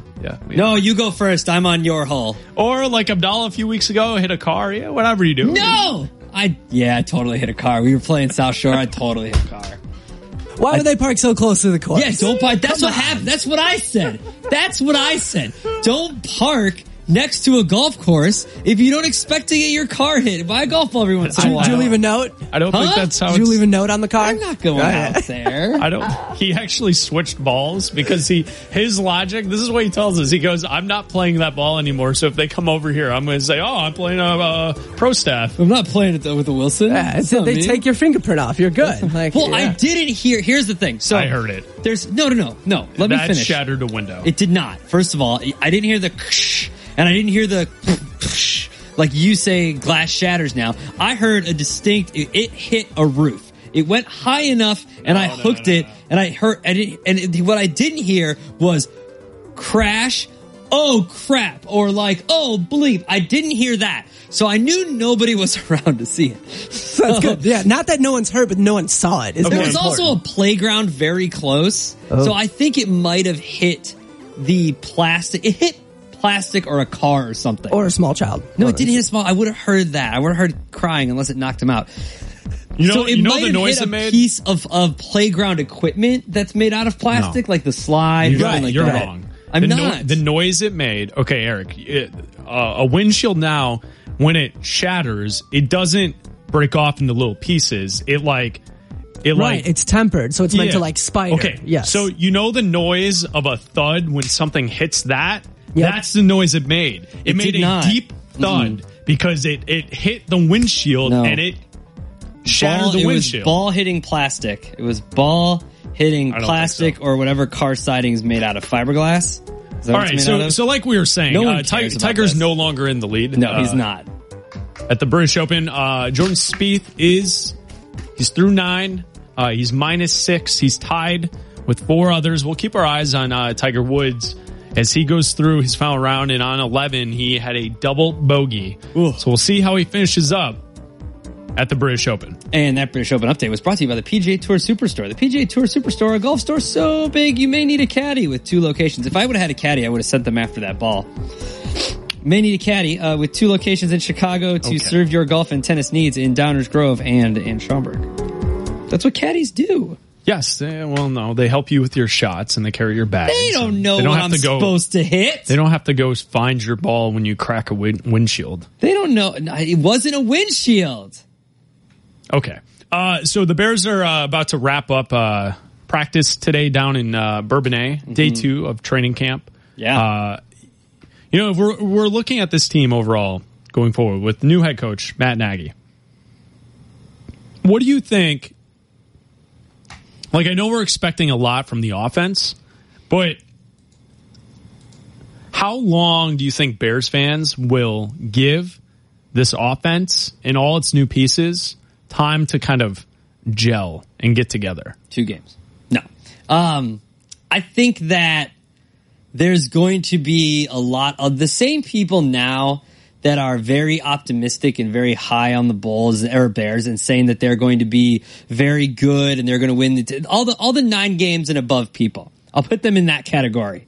9 games and above. If you think they're going to win 9 games and above, if they don't perform in the first 2-3 weeks of the season, it's going to be the learning curve excuse. Sure. It's going to be new coach, new weapons. They're getting familiar with each other. Allen Robinson's coming off of an injury. It's going to take him time to get things right. Trubisky only played 1 year in college. He didn't play the whole season, so this is technically part of his first season in the NFL. So, once we get to 1 actual year's worth of games, then we can be the judge. All right? So you're telling me we can't judge anything this season? No, I'm saying those are those people are going to say. Because that there were 2 rookie head coaches that were pretty phenomenal last year. I know, I'm aware. And those 2 teams also had young quarterbacks. Mm-hmm. Probably young quarterbacks who are probably better than what we have here in Chicago. Mm-hmm. But the quarterback-coach combination that we're going to see with the Bears is probably better than what we've ever seen if you look at a quarterback-coach philosophy standpoint, right? Like we've never seen something like this in this city. A head coach that comes in with the play calling and all the little new tricks and tools of the game with a young quarterback to mold for him. Like, he is the coach for that guy. That's why he was brought in here. We haven't seen that. No. And I think that, look, I'm going to give it more than a game, obviously, but I think that, it's going to be, there is going to be a learning curve for Trubisky. This is a new offense. He's got to learn something completely new. He's got to get used to all new receivers. He's got Allen Robinson. His number one target is a new receiver that he's going to have to get used to. And look, he can carry around that iPad all he wants, and he can be obsessed with what's the word that Matt Nagy wants. Be obsessed is what Matt Nagy was. They're probably on t-shirts by now and everything. And he can take it one down, one throw, or whatever at a time. What was that? It is a cap thing. Okay. One pitch, one throw, one down, one set, one huddle, one hike at a time. Okay. One Blue 42 at a time, or whatever it is. One Omaha at a time. Pardon the expression. Yeah. So I think that there is going to be a learning curve, but I think that by we should know what this offense is going to look like pretty quickly, shouldn't we? Yeah, we should. And I think early on throughout the season, the way they spread the ball around, whether or not we see something from Robinson, if he's going to be a top wide receiver in the league, that's also something we haven't seen since Brandon Marshall. I mean, Marshall was really good when he was here in Chicago. Mm-hmm. The Bears have not had a wide receiver like that. Alshon Jeffrey, the problem with that is they let him go. They could have kept him around. Ryan Pace decided not to pay him. Mm-hmm. He was very productive for a young quarterback last year in Philadelphia, was he not? He was. He's not putting up Pro Bowl numbers. Got a touchdown in the Super Bowl. But he's really good. Mm-hmm. And but here's the thing with the Eagles, right? Young quarterback, spread it around. You get all these guys. It's not just one person, right? Like you need 4 good wide receivers. Hmm? You need running backs to be able to catch out of the backfield. Hey, Jordan Howard can catch. He's in camp. Yeah, 2 catches yesterday from what I read. Yeah, he's catching. Congratulations. You need tight ends to contribute something. You need a whole group of weapons to go out there. You can't just have one because that's just not really how it works anymore. The Rams had a bunch of options. Mm-hmm. The Eagles, ton of options. Look at Brady and the Patriots. Always have a ton of random options that just get thrown out there and there's another guy who's in the slot who's making catches for Tom Brady. It's just kind of how the NFL is. So I want to see the development for all the pieces because that's the key. For them to be a really good offense, it's not just Trubisky. They're going to need a lot of output production-wise from the wide receiver core, and you need at least 4 guys. You do, and from what we see at camp, there's a lot of optimism, I guess, around the wide receiving core. But you also, and it may be new for defenses because they haven't seen, they'll be, you always get the flash when there's a new offense and when there's a new coach. That's fine. They might be able to do that. And they face a Packers team whose defense was struggling last year, and they're working to build their defense. They have Aaron Rodgers in that offense, so they're afforded some time. But yeah, it could be a high scoring game against the Packers week 1. But I think that when you look at the Bears offense, the way you'll see progress is if they can answer. That's how you'll see progress. If they have decent field positioning from if this defense is better than what it was last year, and if they keep up. That's all you got to do. Don't get blown out and answer. When Trubisky steps back on the field, and if the other team has scored, answer. Respond. That's what you want. Like you said last hour, be in these close games. Respond. Win a game. Like Yurko asked the question earlier last week when he was in. And he wanted to know whether or not Trubisky was going to be the best player on the field. I never saw Trubisky win a game for the Chicago Bears last year, and I'm trying to believe now that he's going to be the best player on this Bears team. Is he? Will he be? Can he be? Do you think he'll be the best player on the team this season? What do you think the odds are that Mitch Trubisky will be the Bears' best player this season? I'm trying to think of who else would be. Akeem Hicks? Akeem Hicks, yeah. That was my first thought. The rest of the offense if he's not the best player, the rest of the offense will not be the best player unless it's Jordan Howard. Well, what if it's Allen Robinson? What if he is a top 5 wide receiver? But then wouldn't Trubisky be? No, because unless it's all yards after the catch. Yeah, because maybe they utilize him where he's got 90 catches, 100 catches, and no one else really does anything, and that's just where the offense is. Okay. Jordan Howard, if he's your best player, that's probably not going to be a great thing for this season. I'm just guessing because that's not necessarally the style. Unless he's an all-purpose back that becomes a catching threat down, not down the field, but I guess. But look at it, outside of. Yeah, I just think it would be hard to believe that he'd be the best player and for this team to be any good. Does that make sense? No, I agree with you. Is there anyone else on defense? What if Roquan Smith shows up day one and he's the best player on defense, best player on the team? Kyle Fuller? No, he won't be the best player. Come on now. Could be. Leonard Floyd plays ball. Floyd? Is he going to play? Right. All 16? We'll see. Yeah. So if you want to join the conversation, 312-332-3776. And my other question is, can this team be successful if Trubisky is not the best player on the field? And I don't think they can really. They could get close to being that, but I don't think they can. I think he has to be the best player for this. This defense is not good enough for that. I think if he's not the best player on the field, this is another 5-win, 6-win team because they don't have the kind of defense that can carry a team with a mediocre quarterback the way the Jaguars have and the way the Rams have. I know Goff was a lot better this year, but that defense was the star. That side of the ball was the star of the team. So who are the teams you just mentioned? You mentioned the Rams. They were 6th overall in defensive DVOA last year. The Jaguars. Jacksonville was 1st overall in defensive DVOA last year. And I would say the Eagles as well. The Eagles were 5th overall in defensive DVOA. Okay. So those teams, who's second? Second, Minnesota, second overall in defensive DVOA. Perfect. Minnesota. New quarterback, better quarterback in Kirk Cousins. Like, that's what we haven't talked about that a lot either, is Minnesota was a Super Bowl contending team, and now they have Kirk Cousins. An upgrade at quarterback. Exactly. Yeah, last year on offense, too, they were the 5th best team on offense in DVOA. And they have a better quarterback. Right. So, you look around your division, and you have a team that's set up perfectly, the way you want your team to be set up in the Vikings, with a great defense, and with a good quarterback, if that's what we hope that Trubisky is Kirk Cousins going to be the best player on that team?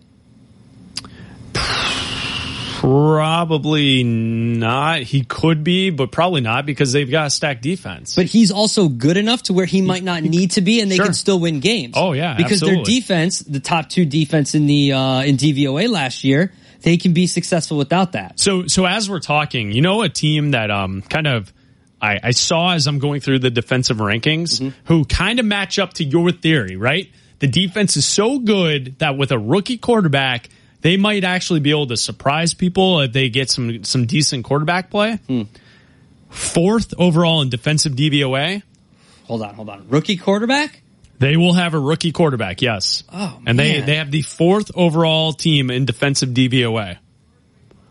And this, you know, as we sit here, I know we're early to the start of the football conversations, but this might be a team we have to keep our eyes on. I'm going to check and see what their odds are to win the division or to get to the playoffs. Hold on, you think? I am thinking. It's not them. Let's see. And their win total for the season is at 5.5. What? Wow. This might be a little frisky pick here. We might have to keep our eyes on this team. Denver. No.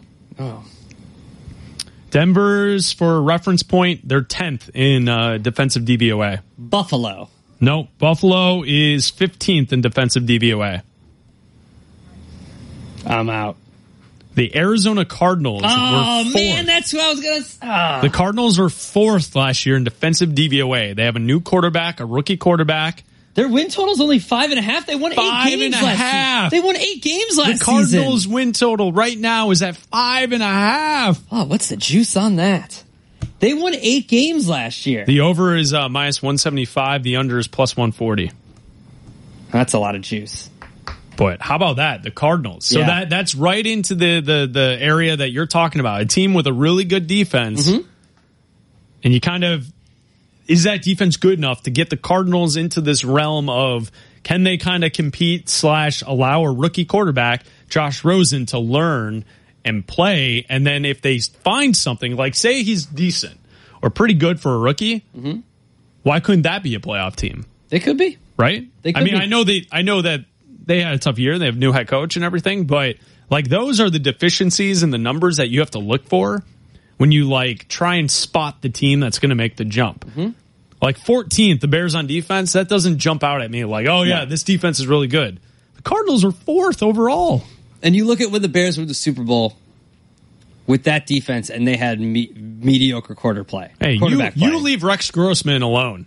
Okay. I mean, I didn't know it took till 11:21 for you to come in here and give me a take from 2006. I'm just bringing up the last time we saw something like that. Any thoughts on Kursinas while you're there? No. Okay. I'm just bringing up the last time we saw a top 5 defense in the league in this city. From the Chicago Bears. Yeah, I said in the city. Yeah.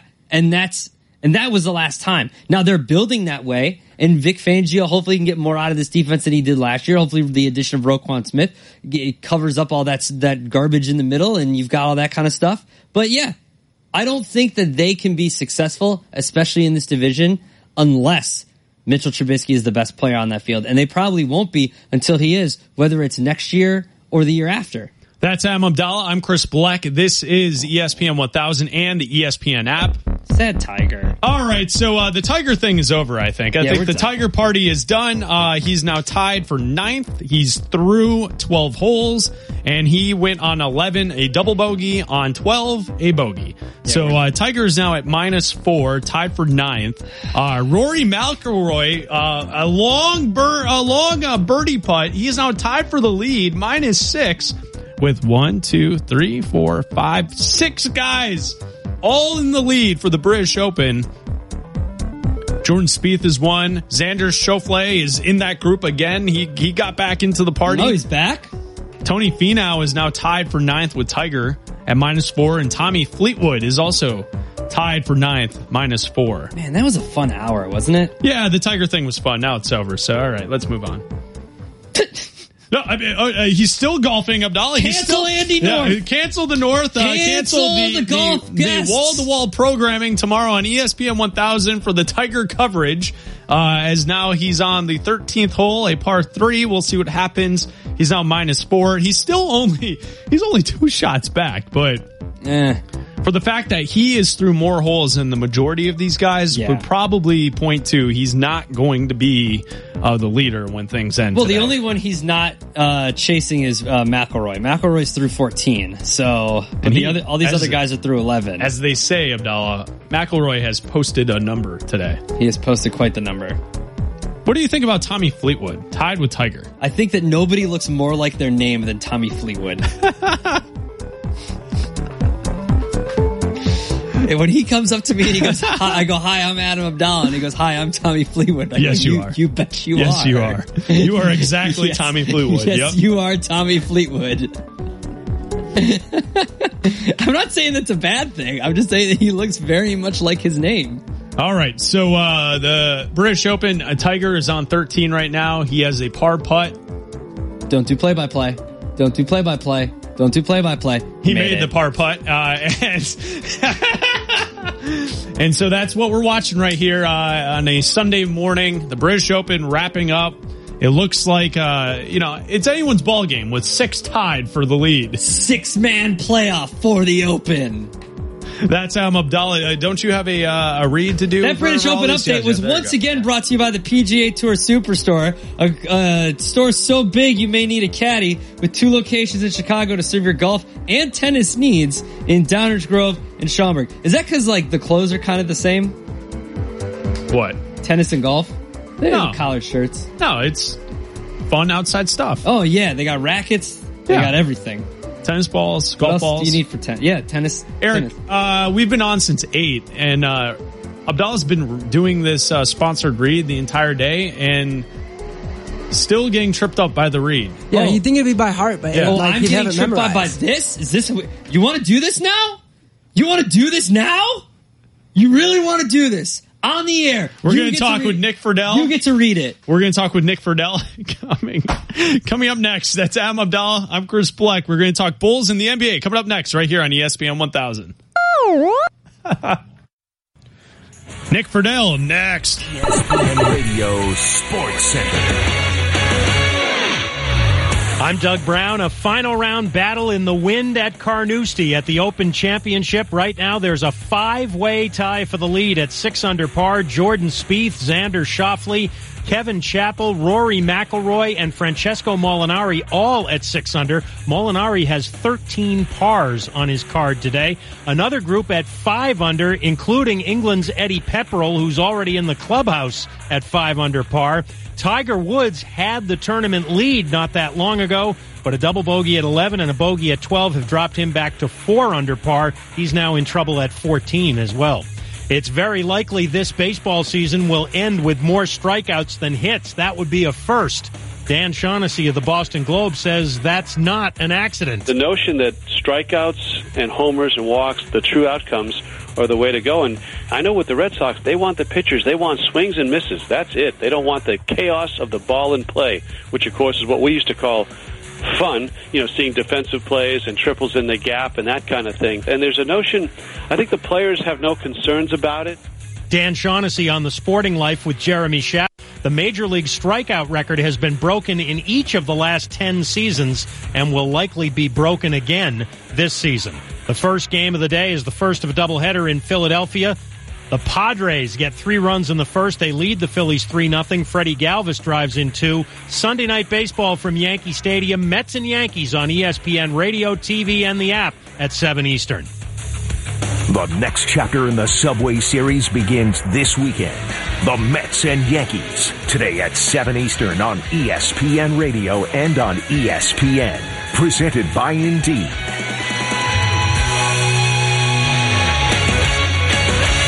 Drums, please. This is Chicago's Game Day. I've made it a point to go try and see all the festivals that I've been missing in Chicago. Oh, yeah, dude, it's summer. That means we gotta buy fireworks. There's always something going on. I think I may go hit the Old Town, is it the Art Fair, Street Fair? There's gotta be something going on every day. All right, everybody in the pool. This is Chicago's Game Day, only on ESPN 1000 and ESPNChicago.com. Car on cruise and lay back, 'cause it's summertime. Chris Bleck and Adam Abdallah here on ESPN 1000 and the ESPN app. You can follow us on Twitter at Adam A. Abdallah and at Chris Bleck. We're here till noon. And now it's time to talk about the NBA, the Chicago Bulls, and big things happening. Big trade. Kawhi traded to the Toronto Raptors earlier this week. And we bring on ESPN reporter for the NBA, Nick Friedell, and our friend. Hello, Nick. Good morning. Couldn't our friend be first?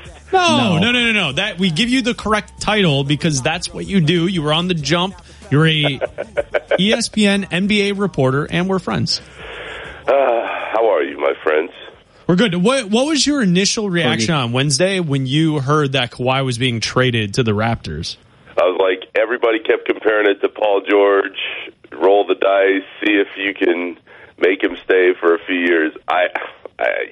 Who knows what can happen, but I think the odds are far more likely that Kawhi plays out this last year and then goes to L.A. or wherever else he goes. If I'm the Raptors, though, Chris, I understand why they made the move, because you can make this move, hope that you at least get to the finals, although I think, in my opinion, Boston is still a very clear favorite going into the year if they can stay healthy in the East. But, if Kawhi does leave, all of a sudden you can just press the button and blow up that roster and kind of start over. So if you're San Antonio, for all the wins that they've put up, I just don't believe that this is the team that we all kind of grew up watching that always had a shot to win titles. I think the Spurs are still going to win a lot of games, but they're on like the high end of where the Bulls have been the last few years, in the sense that prior to last season, they were just kind of in the middle. And San Antonio has a talented roster, and they have a Hall of Fame coach in Greg Popovich, but they don't have the superstar talent that you need to win in the league right now. So it made sense from Toronto's perspective to roll the dice, and if you're San Antonio, very clearly you thought that was the best offer that you could get.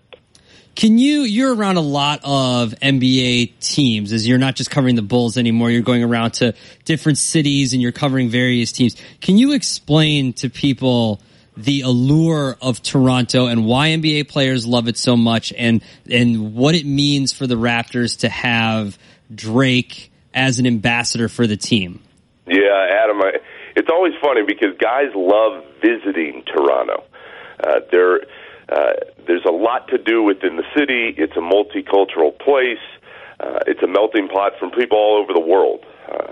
There's a lot to see, especially for guys who like to have some fun later at night. There's a lot going on. What does that mean, Nick? Well, you can't drop in there with a laugh, a standard Nick laugh after there's a lot of things to see at night. What do you got? There's some special places. There's some good spots in Toronto. They got Chick-fil-A?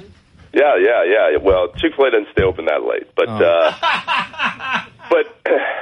but there are places like there are in any big city in New York, LA, where you can go and just go have a good time with your friends, or make some new friends. So Toronto, like historically, it's one of those spots where guys enjoy the visit. But Adam, to your point, over time, they don't really have a long line of superstar players. I mean, Kyle Lowry is a really, really good player. DeMar DeRozan, a really, really good player.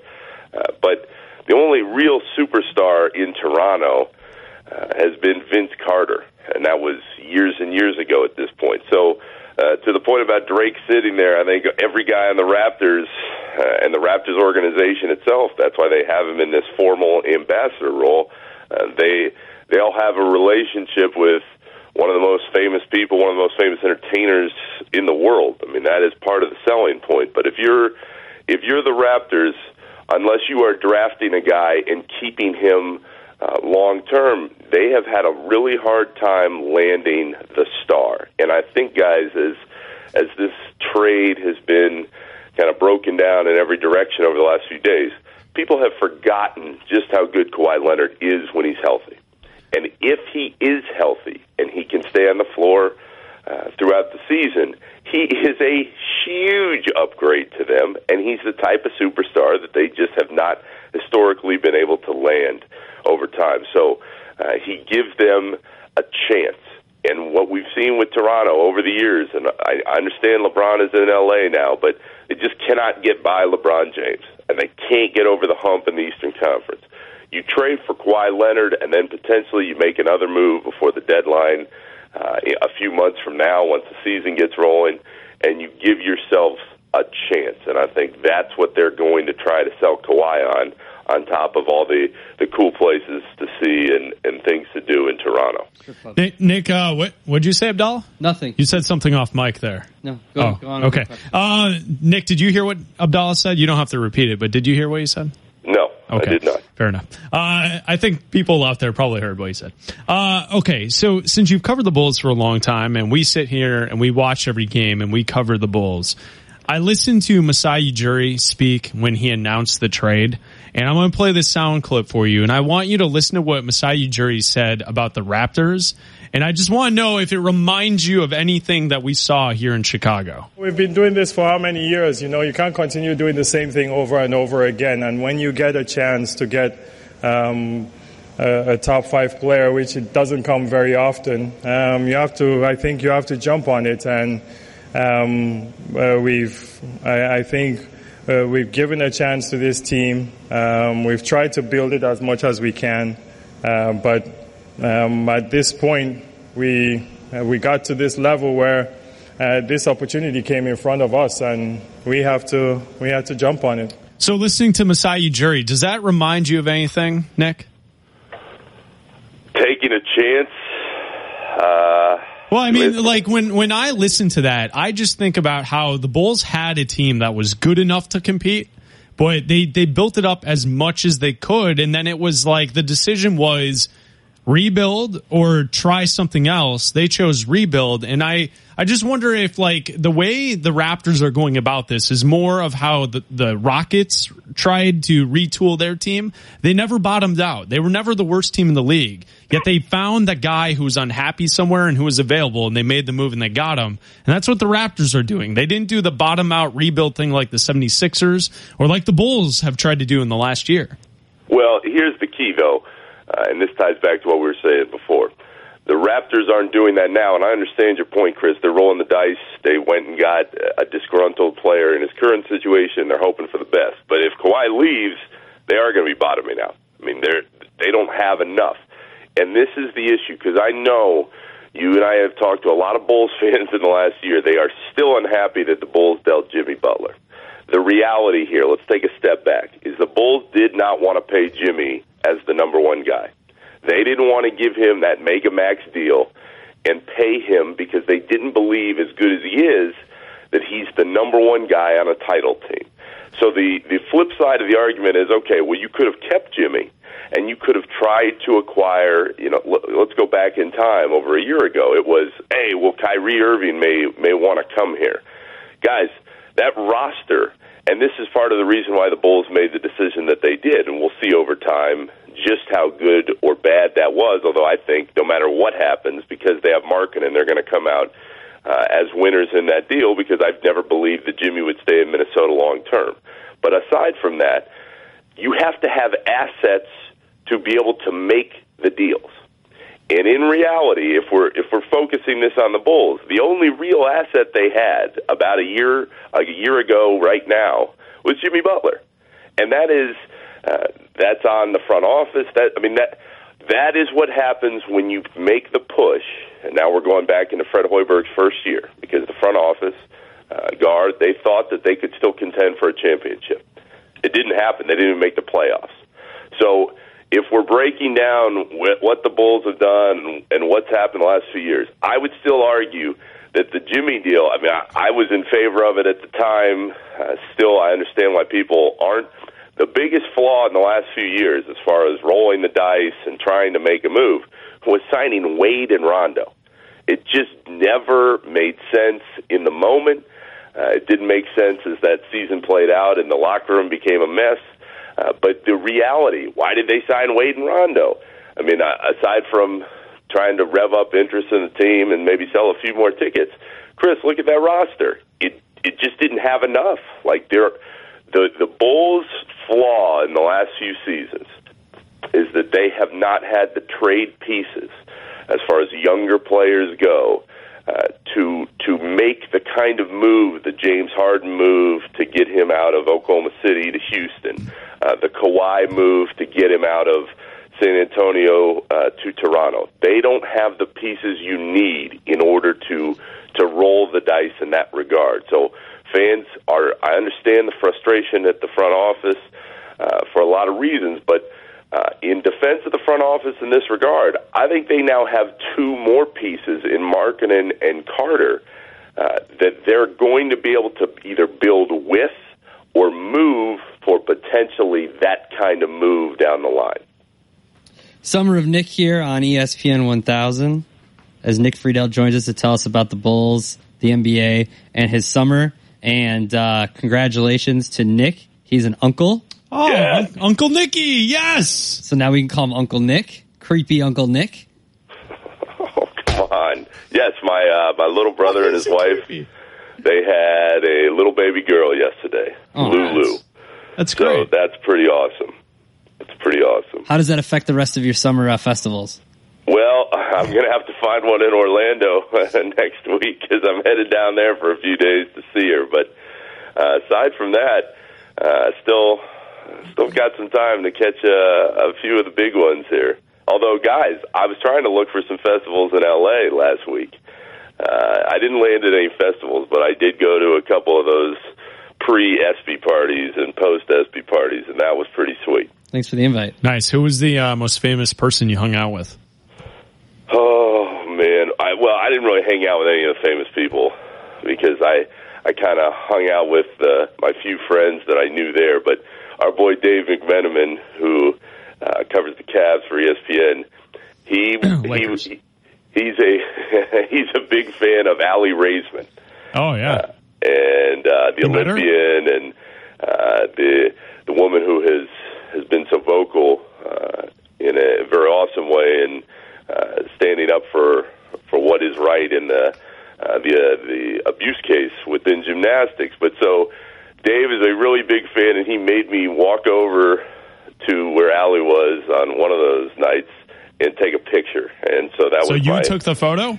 I took the photo, so that was the my... photo looked a little blurry, so that's probably why, Oh, right? stop it. So he introduced both of us, so that was my big awesome. celebrity run-in. That's great. All right, Nick. What are you doing today? You going to Cubs game today? What do you got? Yeah, I'm going to the Cubs game. I was going to go check out one of the art fairs down by Michigan Avenue. What art are you buying? I bought a couple pieces. Of what? What are you buying? Basquiat's? The last piece I bought was by a local artist, Derek Christensen. He cuts license plates and he carves them into wood in the shape of logos from teams or different things that you can order from him. And he made an Otto the Orange that is hanging proudly on my wall as we speak. So that was my last big art purchase. So no real art. Oh, that absolutely is real art. Goodbye, Nick. We'll talk to you later, my friend. I'm just Goodbye. kidding. Goodbye. I've seen it. It's actually really cool. Okay. I've seen it. All right. Goodbye. Goodbye. Congrats on the niece. He's gone. Oh. No, I'm joking. It's the what he's talking about, the orange, the Syracuse orange. Yes, orange I guy. know. The it's Syracuse actually cool. But I just like making fun of Nick. He was just like meandering off by himself. Yeah, that's what we have him on for, though. He's just like talking to himself, alone in a field. Chris. Yeah? Guess who's back? Tiger? Tiger's back. All right, we'll talk about it on the other side. Black and Abdallah on ESPN 1000. This is Chicago's Game Day, only on ESPN 1000 and ESPNChicago.com. Chris Bleck and Adam Abdallah here on ESPN 1000. You can follow us on Twitter at Adam A. Abdallah and at Chris Bleck. Thank you for listening to the show. We heard from Jesse Rogers, Patrick Finley, Nick Friedell. Eric Ostrowski produced the show for us this morning. Catch the podcast on the ESPN Chicago website and then also on the ESPN app. Go to the Chicago section on the Listen tab, and then you can find the Best of 1000, our show at 8 o'clock, and then Chicago's Game Day, 9 to noon, right here on ESPN 1000. You can listen to the podcast on the ESPN app. Tiger! Making moves, Abdallah. Here we go. Tiger Woods is now tied for 8th. Oh. But he's only 2 shots off the lead. Right. So he's still he just made a putt. So he's -5, he's tied for 8. still. Yeah. The leader, Molinari, is -7 in first by himself at the moment. He is Tiger's playing partner. Justin Rose has completed his round. He's tied for second at -6. Rory McIlroy is on 17 at the moment. He's tied for 6. Whole bunch of guys tied for 6. Jordan Spieth, one of those. Xander Schauffele is also tied for 6. So you have a leader at 1 at -7, and then you have 5 guys all tied for second, and then you get to Tiger Woods at 8. And Tommy Fleetwood tied for 12th. Yes. Well, that's your favorite golfer. As you watch these guys go around, you like Fleetwood Mac with the haircut and the golf swing. I like Tommy Fleetwood, and if you didn't hear why, it's because he's the only guy on the course that looks like his name, Tommy Fleetwood. And that British Open update is brought to you by the PGA Superstore, Tour Superstore. PGA Tour Superstore is a golf store so big you may need a caddy. With 2 locations in Chicago to serve your golf and tennis needs, Downers Grove and Schaumburg. How's reading going for you, Chris? Is that really a mess up or just a stumble? Nope. Mess up. Well, fine. You win. Thank you. You seem tired from doing this 4-hour show. I'm not. I'm great. I saw Corey walk by twice. It's a great show. I saw a corgi yesterday in a yellow rain jacket. It was amazing. Did you take a picture? I didn't have the time. It was walking by me on the street. You gotta be ready. I was impressed. I loved it. As a corgi with a jacket, enjoying a day. I regretted in the moment not taking the picture. Corgis should always be wearing fashion jackets. We only have 40 seconds left in the show. A couple of things we didn't get to today. This week, it was the 10th anniversary of The Dark Knight coming out. I watched The Dark Knight Rises yesterday. Did you know tomorrow is Big Ten Media Days for college football? I learned something today. Yeah, tomorrow, Tuesday, and Wednesday here in downtown Chicago. Big Ten Media Days. 6 Saturdays away from the start of college football. 40-ish days away from college football. How awesome is that? Woo! Love it. And check out Carmen and Yurko and Waddle and Sylvie tomorrow from Bears Camp. Multiple guests from the Bears and front offices and whatnot and coaches. Check them out. They'll be there tomorrow. And who knows? 3 holes left. Maybe a lot of Tiger talk tomorrow. Maybe. Have a great day.